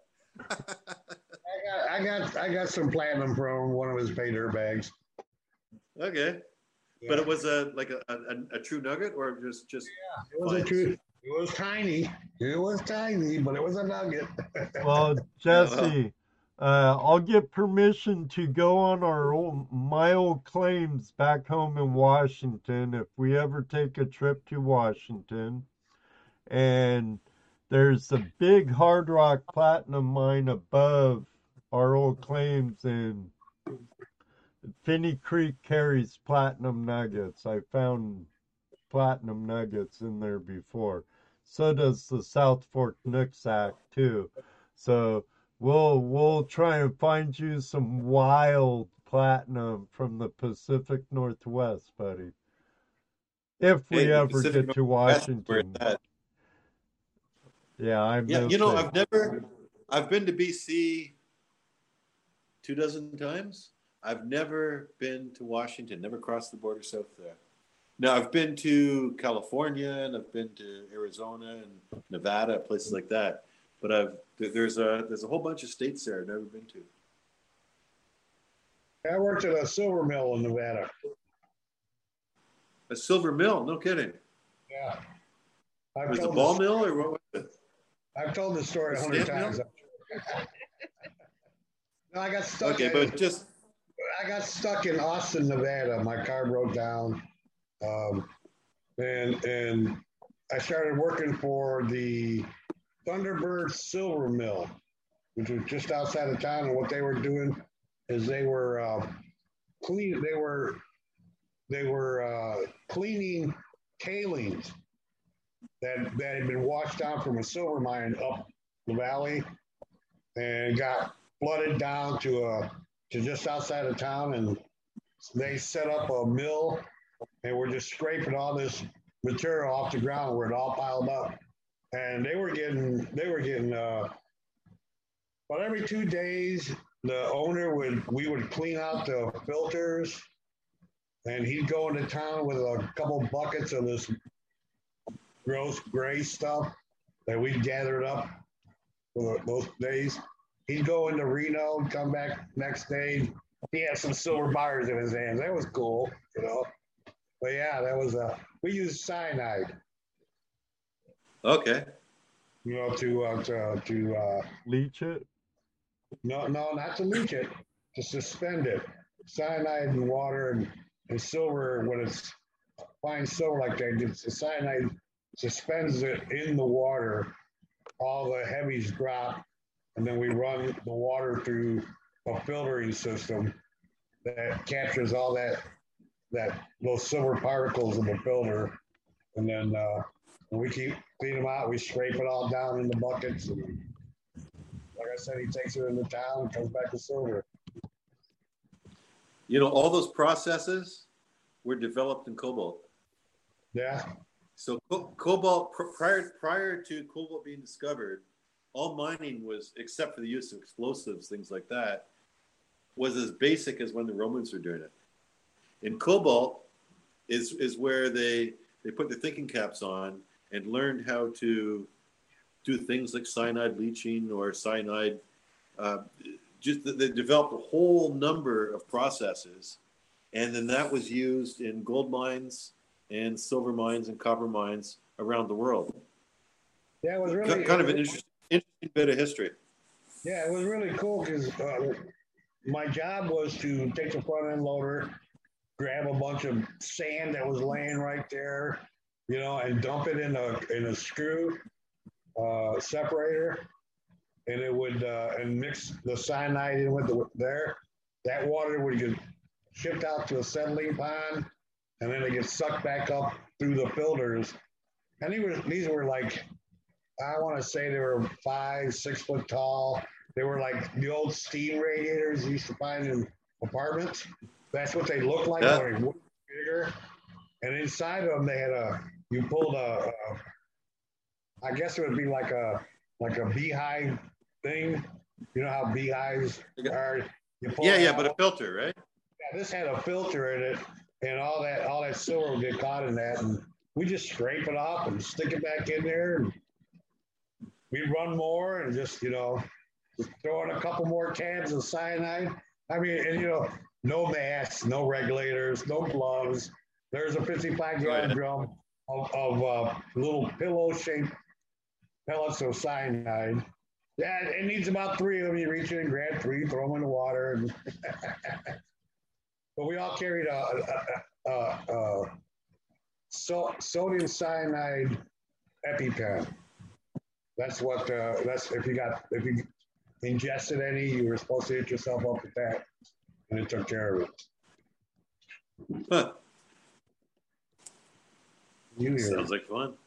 That actually sounds like the same process they're using at Victoria Gold Mine in the Yukon.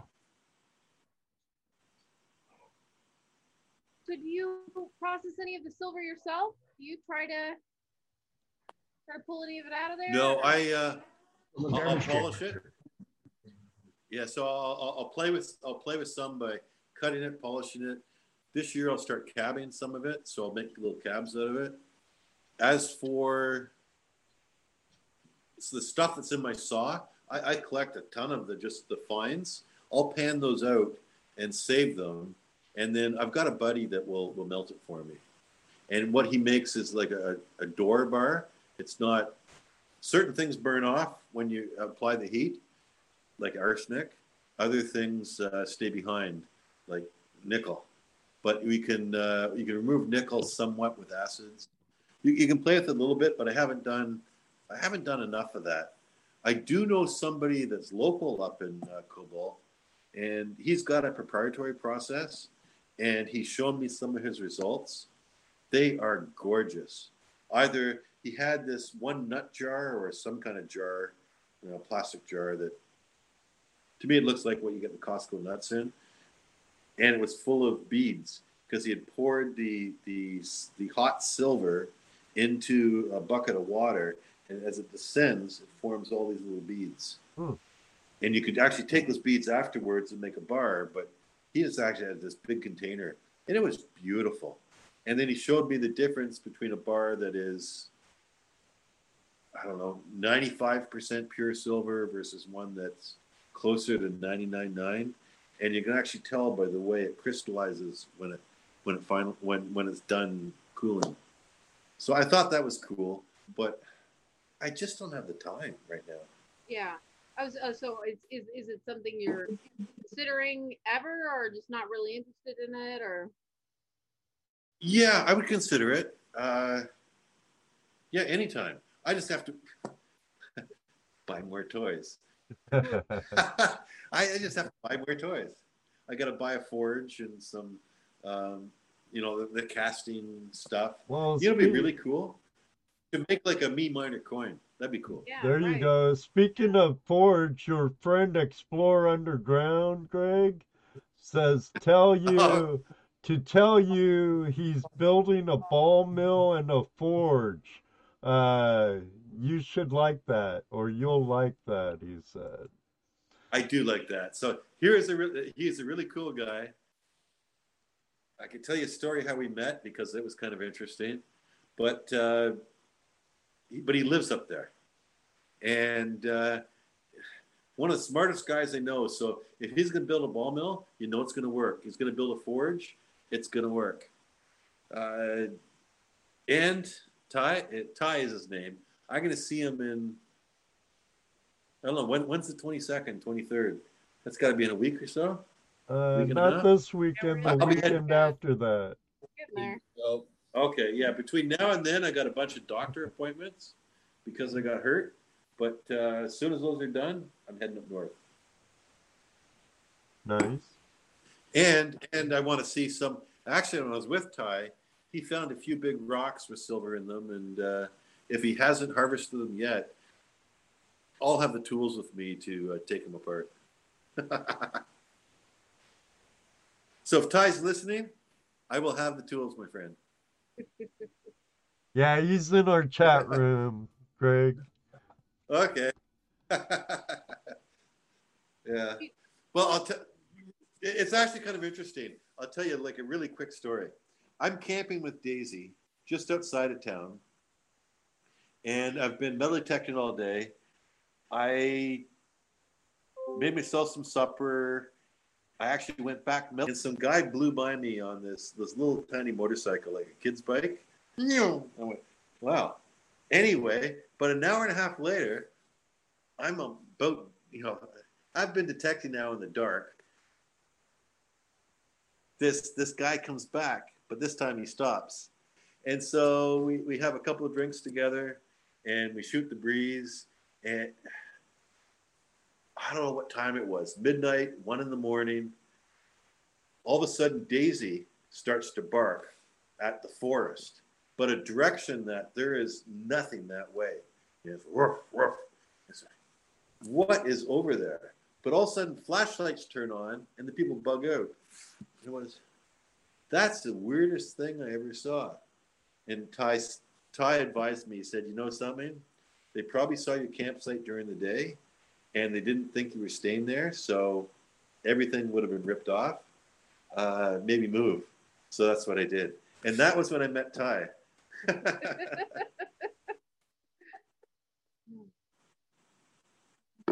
So I think Ed Welcome to the north. Yeah, I don't know if you're in chat or not, but I think Ed was just talking about maybe doing a second drawing. Yeah, I hear it a little bit. Okay. I just warned people to start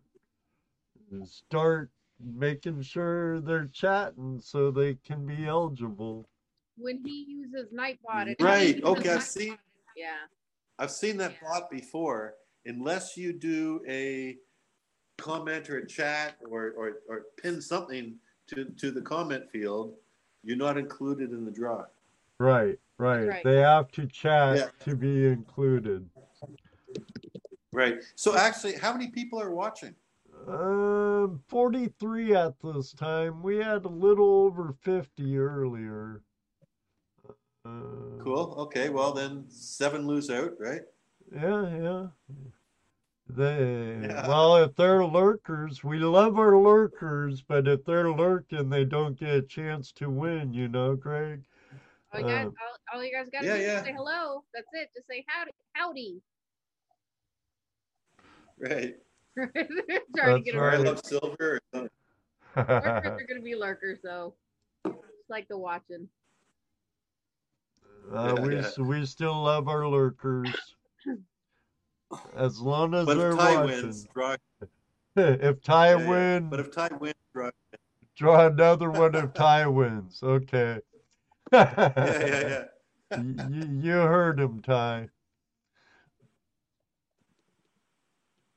So, Well, do you do?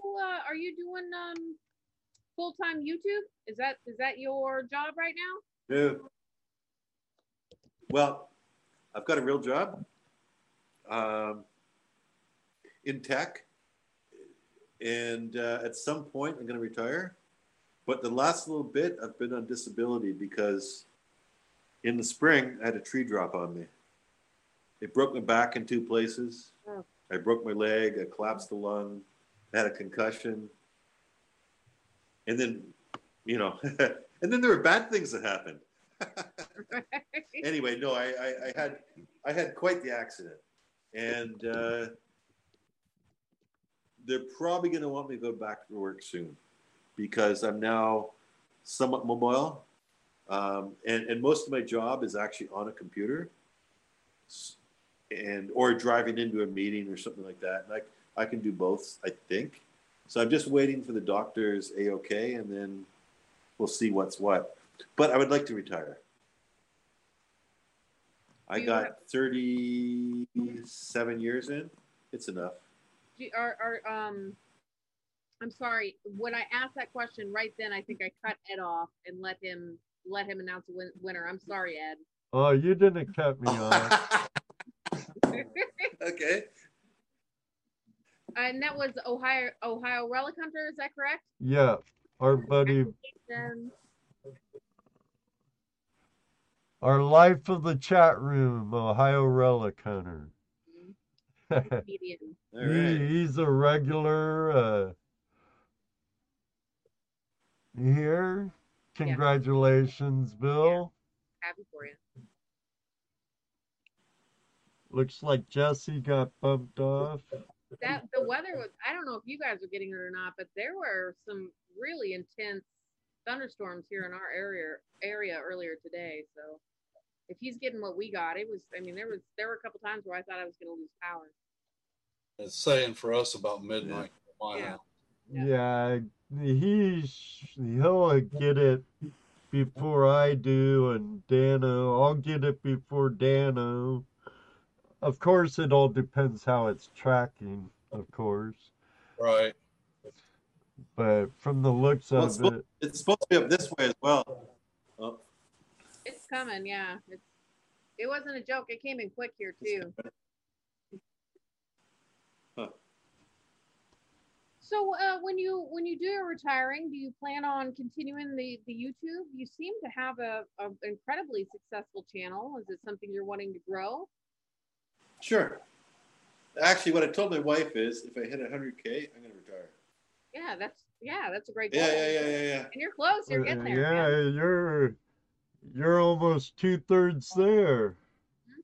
Right. And I think as you get larger, that you exponentially grow faster. Mm-hmm. It took a long time between, say, 100 and 1,000, a lot less between 10 and 20, and a lot less between 50 and 70. How long? But the other key, what I was going to say, the other key is, this was Casey Neistat said this, and I listened to it when he first posted it probably 8-9 years ago. The one key is keep posting. Mm-hmm. And so when I got hurt, I didn't post for a while. It just dropped off. As soon as I started posting again, hey, we're back in business. That drives me crazy about YouTube. Like, can't you have like some vacation time or something? Right? You just gotta keep it consistent. You really do. No, keep them happy. Yeah, Yeah. Well, what's the Jagger song? Can't always Yeah. get what you want. No. Well, that's one of them. That's one of them. But I'm just thinking more of if I cut my heart out. And anyway, would it satisfy you? Oh, Yeah. yeah. So other than, and I too also say consistency is key. Hey, we've got No, it's not. No. When you got a video, post it. You know, when you're at a million views, a million subs, yeah. Start being consistent, but otherwise, you got a good video, put it up. Doesn't matter. How often you, if you don't mind me asking, how often do you put videos up? When I got one ready. That's it. Okay. Yeah. Sometimes I'll sit on it for a few hours. Actually, the best thing to do is to load it and let it sit unlisted for 2 to 3 hours, and then post it. The big problem is YouTube continues processing your video, and if you just publish right away, this can sometimes be lags in your sound, or your audio gets screwed up, and in your video there can be wobbly things that happen in there, and it's avoidable. Just let them sit on it for a while. That's it. Make the video, post it, do the best job you can with the editing. Yeah. You don't have to be perfect. Yeah. And in fact, once you try to get perfect, stop, post it, make a new video. But learn from the previous one. And 90% of learning from the previous one is don't record that same way. The biggest problem for most of us that do this kind of thing is you are a rock hound or a metal detectorist or a treasure hunter, and you are trying to record while you're actually, your primary thing is trying to find, and you're also trying not to fall down a hole or bump into something, or whatever else is going on. Filming or videoing is probably like number 3, and it shows when you try to edit. I don't know how much video I throw away because I did this, and everything is crap. Yeah. Or I thought and a lot of the stuff is I got one time to capture it. Acid, because it just eats everything away, or I do a cut and it's done. But it's amazing how forgiving the audience is if you just explain what happened, or use a bit of imagination. If for some reason, when I was cutting with the saw and everything was shaking, so I got no video, just take the rock, put it back together and say, well, here's the rock I just cut, pull it apart like an orange. They're happy. They want the grand reveal. People are pretty good. Yeah, for sure. Yeah. And we're not all like Peter McKinnon or, some of these fabulous videographers. Heck, when I first started, I didn't know where I could get editing software. So I actually went to like a local store and said, can I buy editing software? And it was like, no, just download it. And I was like, really? And yet I work in tech, right?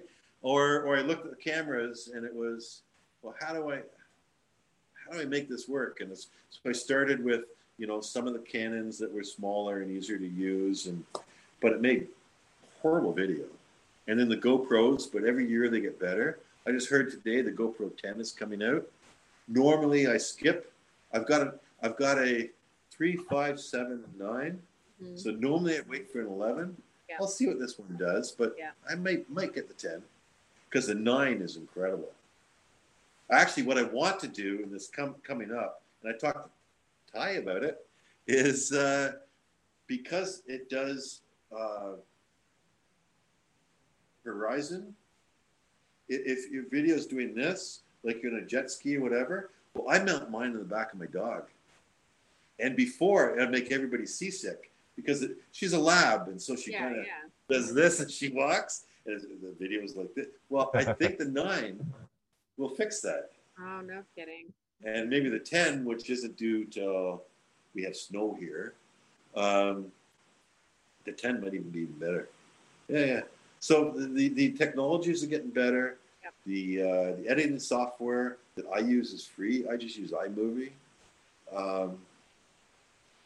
I think everybody should have a YouTube channel, and I support it. You know, a lot. You know, there are some YouTubers that I don't want competition. Well, that's just dumb. How many videos can you put? Right. How many videos can you put out yourself? Right. Right. Yeah. I agree with you about that competition stuff, you know. That takes the fun out of it.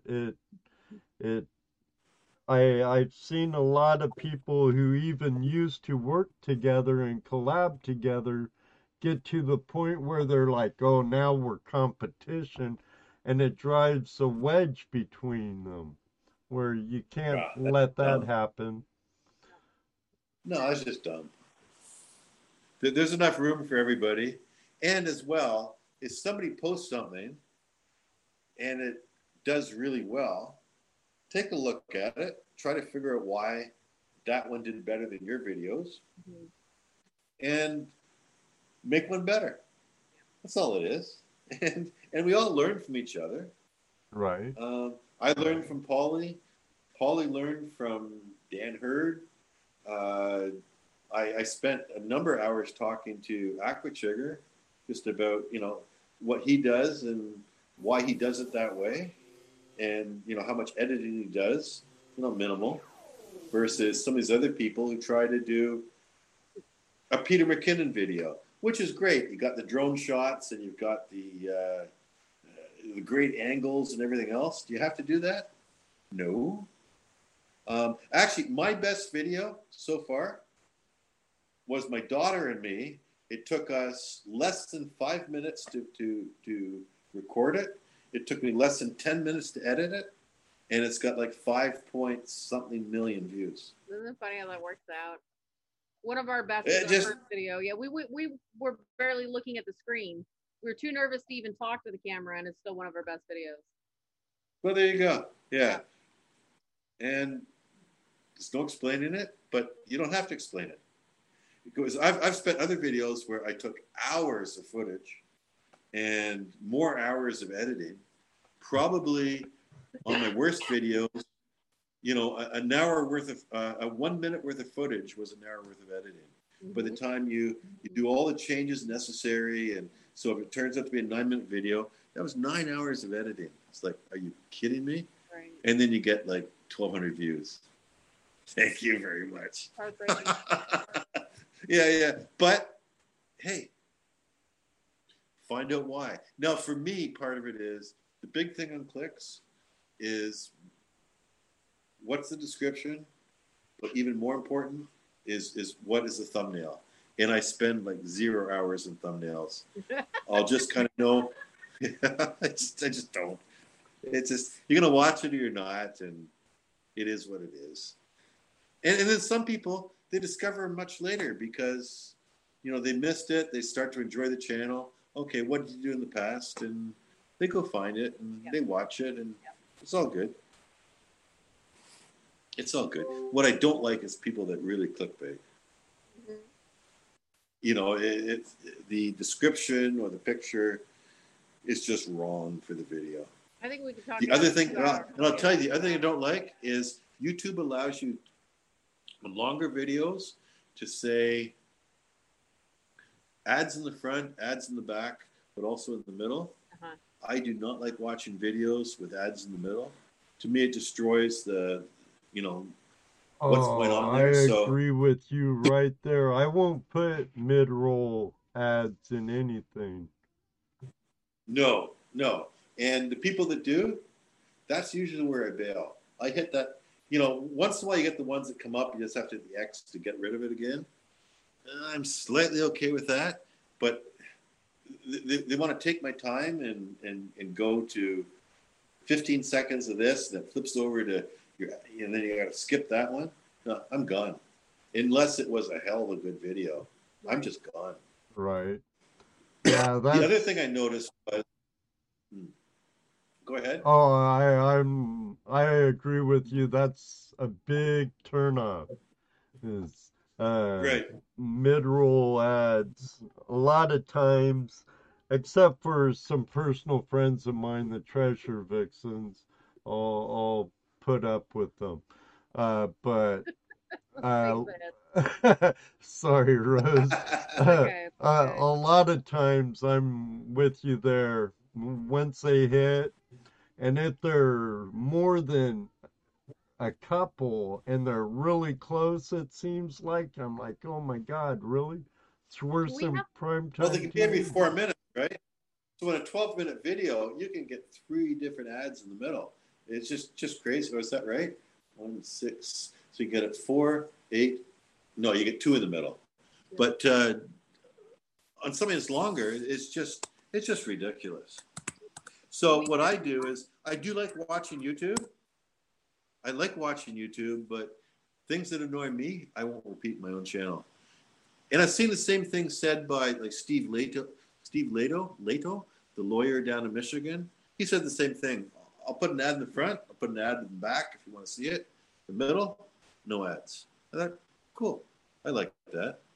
Other people are just, whores for the ad revenue. And hey, if it works for you, good for you, but it's not for me. Yeah. Right now, I'm pretty much only concentrating on live stuff, Greg. So, Live uh, is, live is cool, but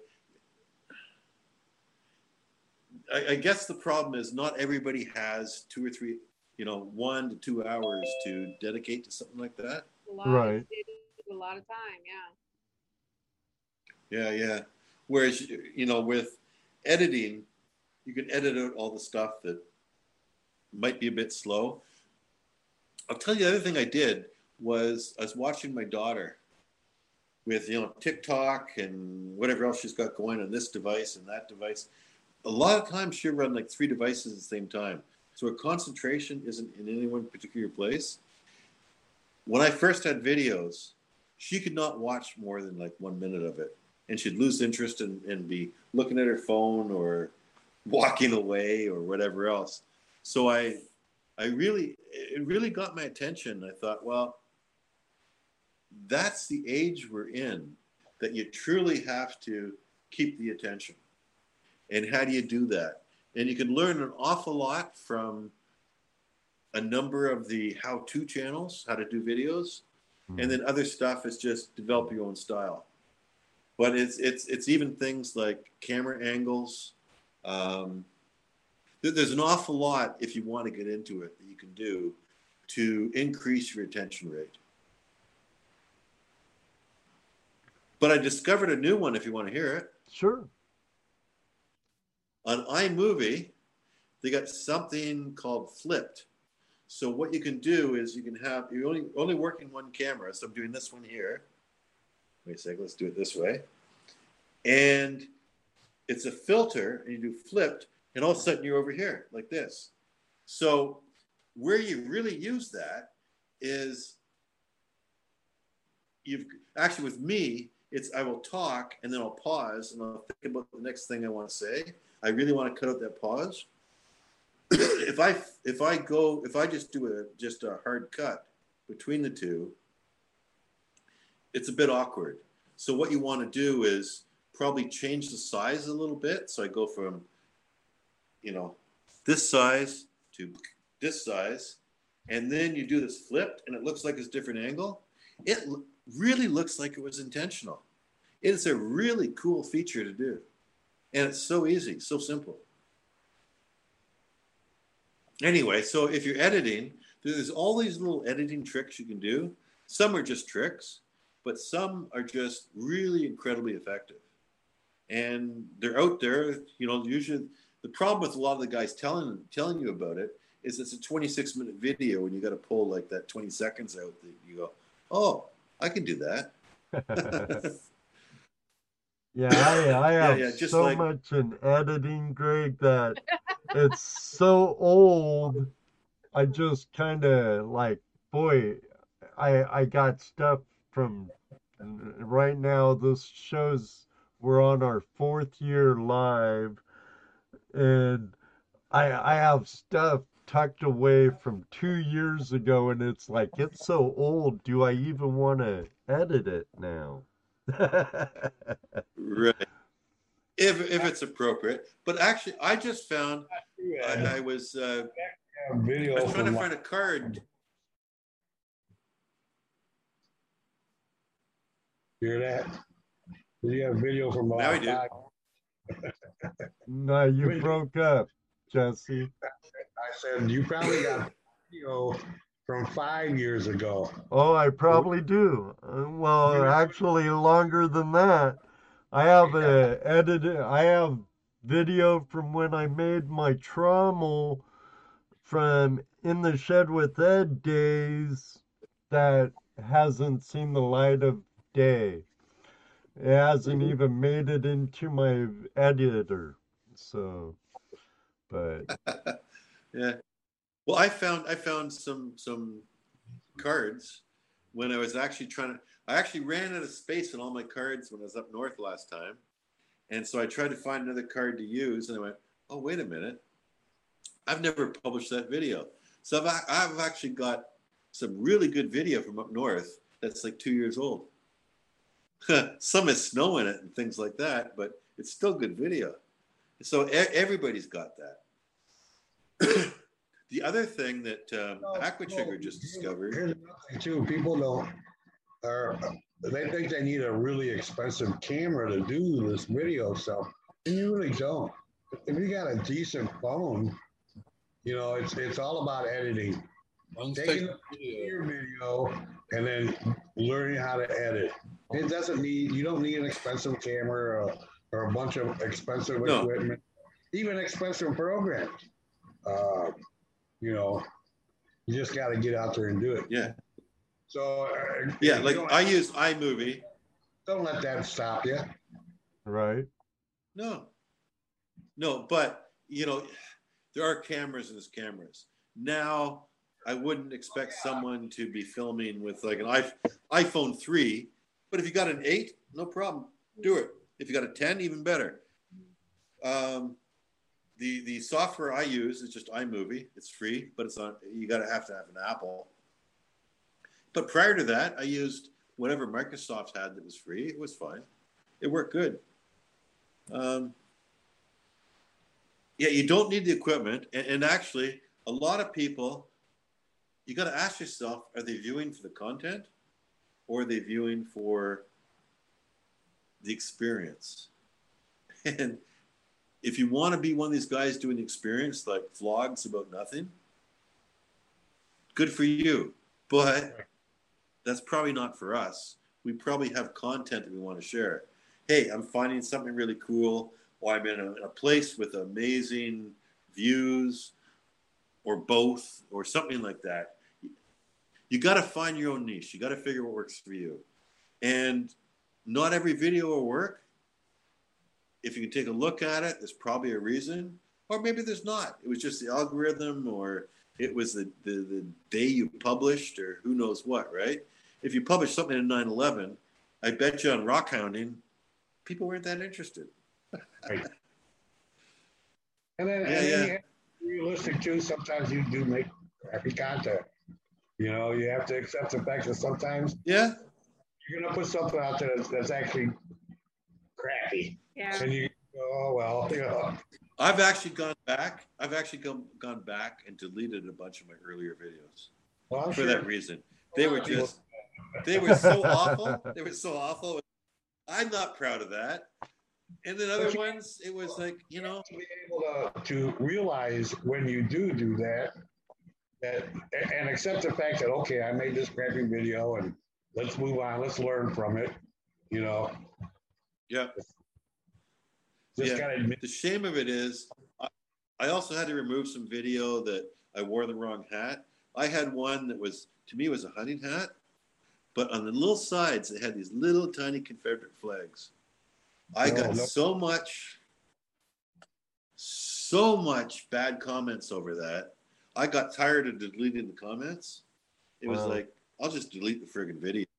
And that's another thing too, as a as a YouTube content creator, you have to learn to have a thick skin too, because you're gonna have.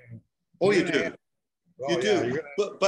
But I got to tell you, the guys, the people that make the nastiest comments, some of them, I just try this with my shoulders because I can't get my screen straight. but listen to them because a lot of them are absolutely correct. If you really want to improve, don't listen to the people who say, you are the most amazing guy I've ever watched. You're the professor. No, it's the guy that says, you know something, your audio sucks. To be like, you're right. Maybe I can do something about that. You see, well, that guy can't be right. Let me check. Oh, he's right. Yeah. Oh, Yeah. man, I shot this at a better angle.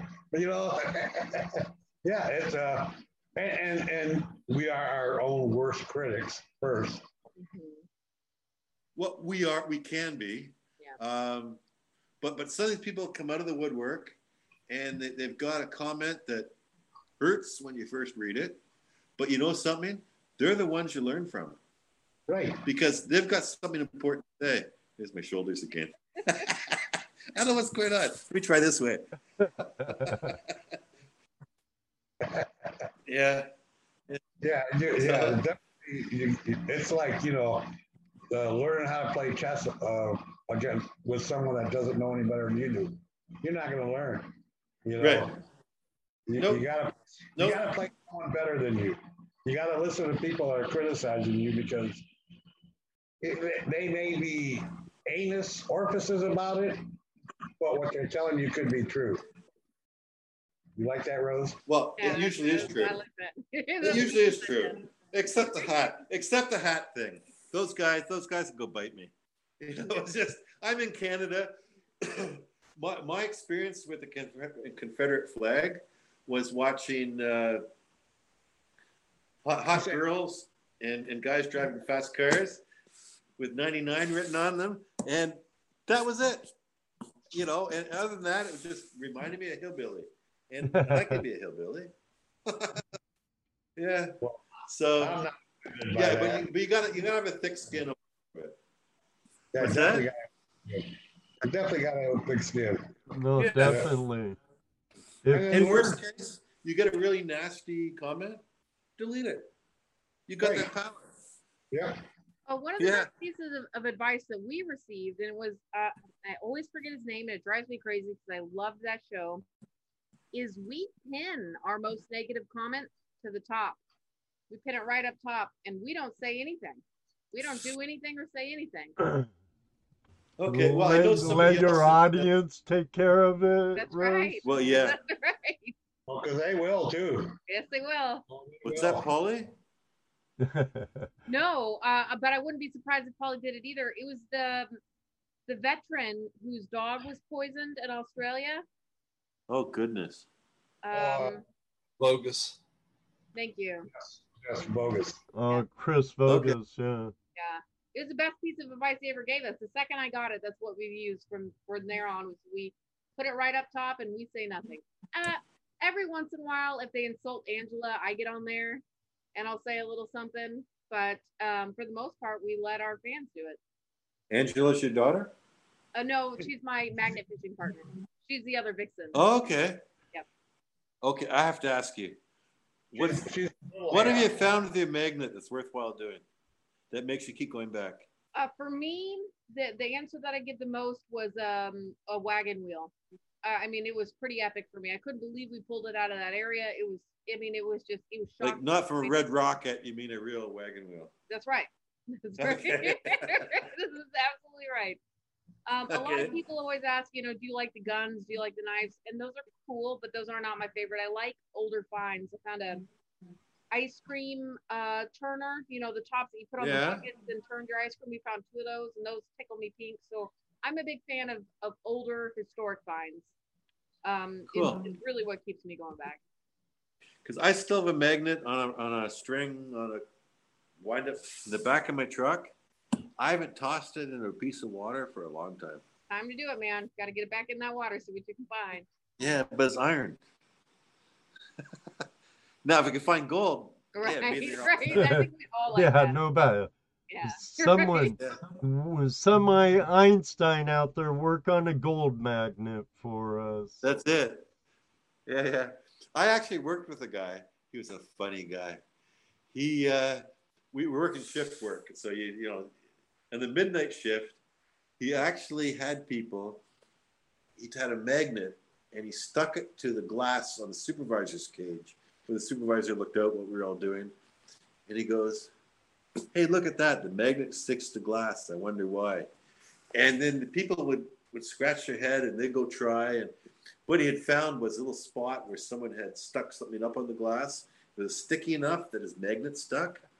But anyway, it was his other thing on midnights was, I wonder how they make glass. And it was just the funniest comment. At least it was funny to me. Anyway, that was back in the day. Just trying to get people to react to things that were dumb, and it was funny. Yeah.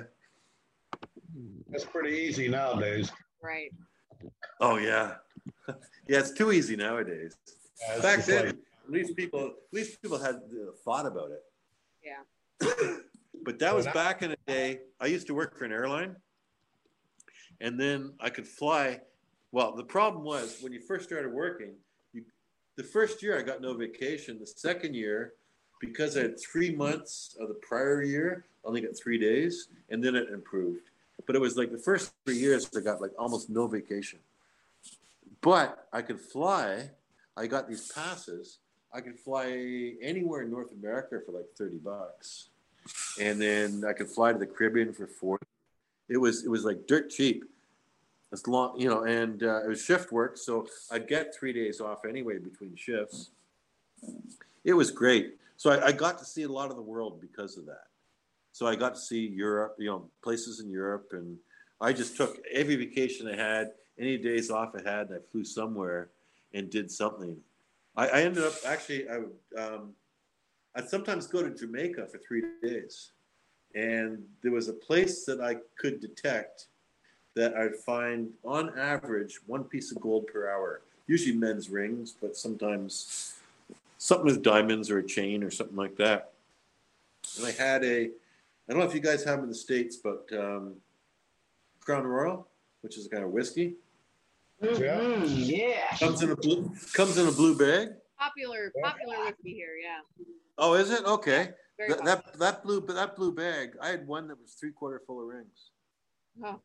just that I found in Jamaica. Wow. And then my wife, who's Dutch, knew a jeweler in Holland. He'd actually pop the diamonds out and give them back in an envelope, but he wanted the gold and platinum, and he'd pay her good money for it. But that was her spending money. Just take a handful, go to Holland. That was her spending money. Got cash from the jeweler, and they're all gone. But that was back when gold was like $3.50 an ounce. Should have kept them. But you know what they say about happy wife, so it's all good. That's right. That's right. Yep. So Moto Mining won our The last drawing. He's a British Columbian from Vancouver Island, though, so you want me to disqualify him, Greg? No, I'm just Who kidding, is it? Moto. Moto Mining. He's Moto from Mining, don't know him, but He's from I Vancouver should. Island. He right. This is on Vancouver Island. Is he down? Where is he from? Down by Victoria or further north? I know he mines with Andy Thrax and Paulie quite a bit. So If he's with Paulie, he's down south. Probably. well, Paulie moved not too long ago. He don't live in Victoria anymore. Oh, really? South Island, he said. In South Island, okay, yeah. South Island. Well, yeah, I don't know. I'll have to ask him about that. I used to go over to the Vancouver Island all the time when I lived in Anacortes. Right? Yeah, Well, fair. I used to take the ferry either to Victoria or Nanaimo when I was in Vancouver, and then I go fishing, go jigging for salmon. And one of the times I went out, and all I caught were these like 2, 3 pound. I called them uglies. I was catching dogfish and these uglies. And I went back and dropped the boat off, and he said, "How'd you do?" I said, "Hey, no salmon, but I got these uglies." He said, "Well, what the hell's an ugly?" And I described it. He goes, "Those are rock cod." I think the guy was going to pound me because he said, "Those are the best tasting fish ever." But I threw them all back. Yeah.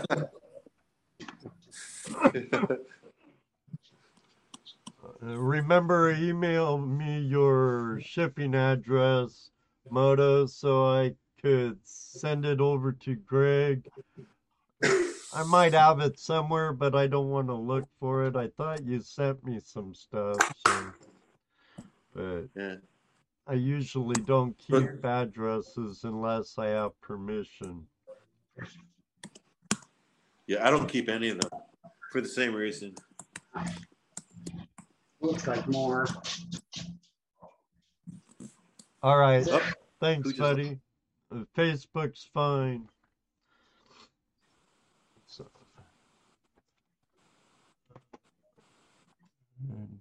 you'll like it, definitely. I know I do. I gotta get some more sandpaper, though, so I can wet sand those further down. Next time I'll ship it with the sandpaper. Oh, sandpaper's cheap, Greg. I, Oh, I but, know it is.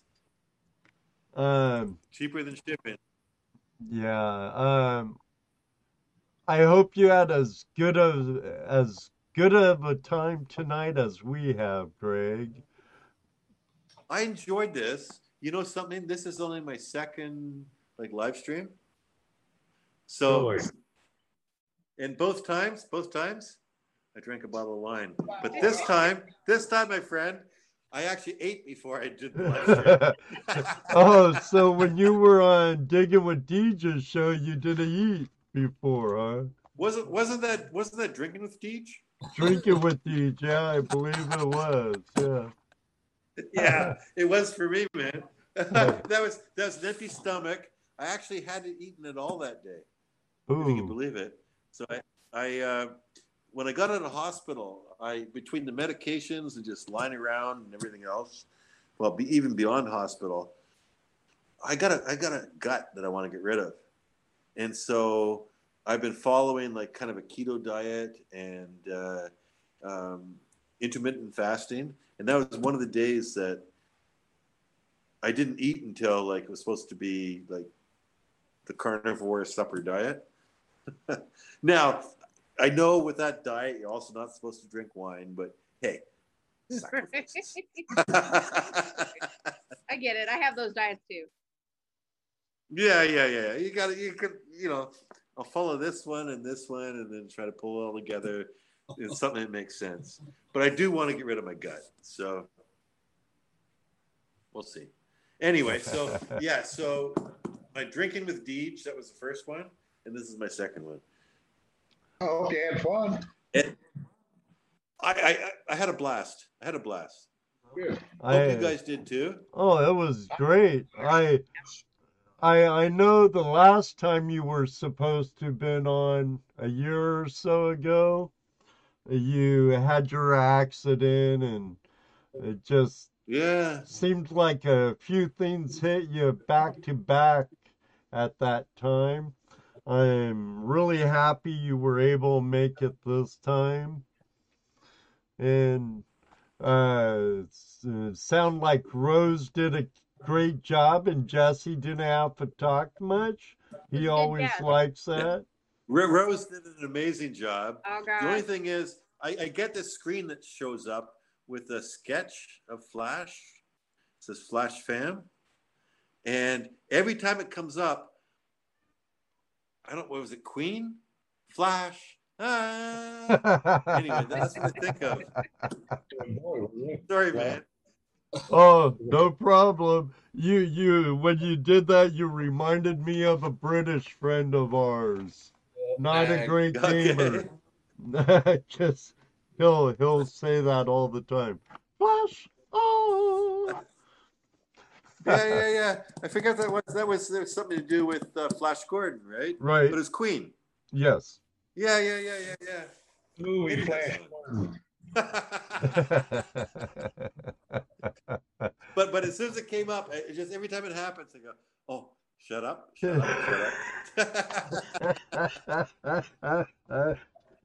Oh, all Pardon kinds me. of stuff.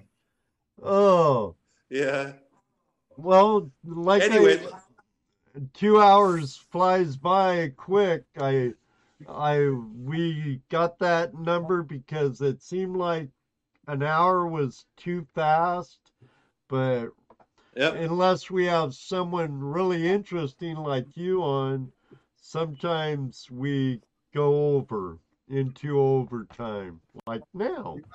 Every Um, time. but Okay. Well, um, it's like I said, great. it was good fun, and anytime, man, I'll do it. So if someone bails, I'll come back. Oh, Oh, It's that's just a excellent. good way to do it. Thank you Yeah, very yeah, yeah, much, yeah. Greg. It was a pleasure Yeah, having it's you on. actually probably yeah, and probably for me because I'm so friggin' inconsistent. Probably someone that bails the last minute. Just tell me to come on and I'll be there. Versus you set something up like 3 months before. I don't know what I'm doing in. I don't know what I'm doing in an hour, let alone 3 months in the future. I'll make a note of that right now, Greg. There you Because go. I do schedule people way out. Yeah, So yeah. Well, I'm not dependable that way. We can call you on a moment's notice, so that's good. That we can deal What's with. that? If we can call you on a moment's Okay. notice, you yeah, come Oh, on, yeah, absolutely, we can deal with that. we absolutely. just may very well do that. Again, Okay, sounds thank you good. very much, Greg. Everybody out there, thank you all very much. Congratulations, Moto, Bill, and Judy. You'll love the specimens. As soon as I get your mailing addresses, I'll get them over to Greg. And believe me, he ships out quick. I know he's a busy man, but he does ship out quick. Um, Let me see. Next week, we're having Gigologists with us. Um, should be a good show for all you metal detectorists out there. Um, what am I saying? Should be a good show. It is going to be a great show. Um, Thanks all again for joining us. And Until let me next, real huh? quick. You say something real quick. Oh, okay. We got a comment in here from Explorer Underground. He says, "One day I'll be famous enough to be invited for a live stream." Well, you never know, exploring underground. I might get a hold of you. That's right. I don't care if Well, you that's have time. Ty, I don't care if you have 300 subscribers or 1 million subscribers. Right. I've had both those. I've had Aqua Jigger on, Adventures with Purpose. I've had the famous MeMiner on. And then I've had other people with just several hundred on.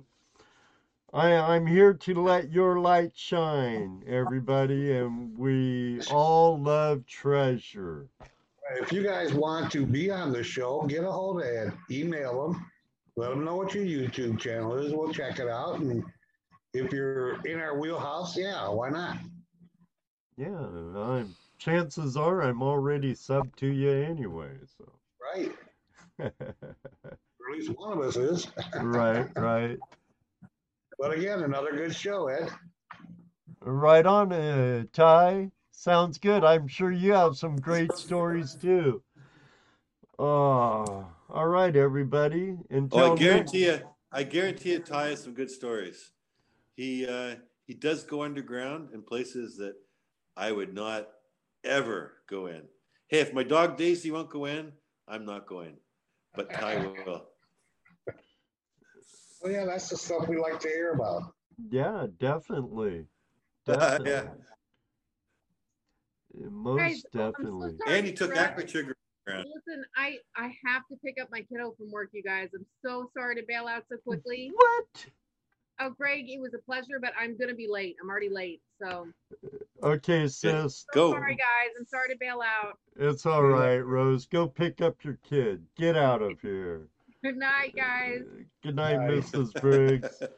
And on that note, thanks again, Greg, Jesse, Dano, all of you out there, the Flash fam. I greatly appreciate all of you being here every week. It's because of you we love doing what we do. Until next week, may you always have a flash in your pan. You know what he's gonna say next. That's right, Jesse, because it does happen. Maybe one day, too, we'll meet you on the river. Good night, everybody. God bless. Love you all. Good night, everyone.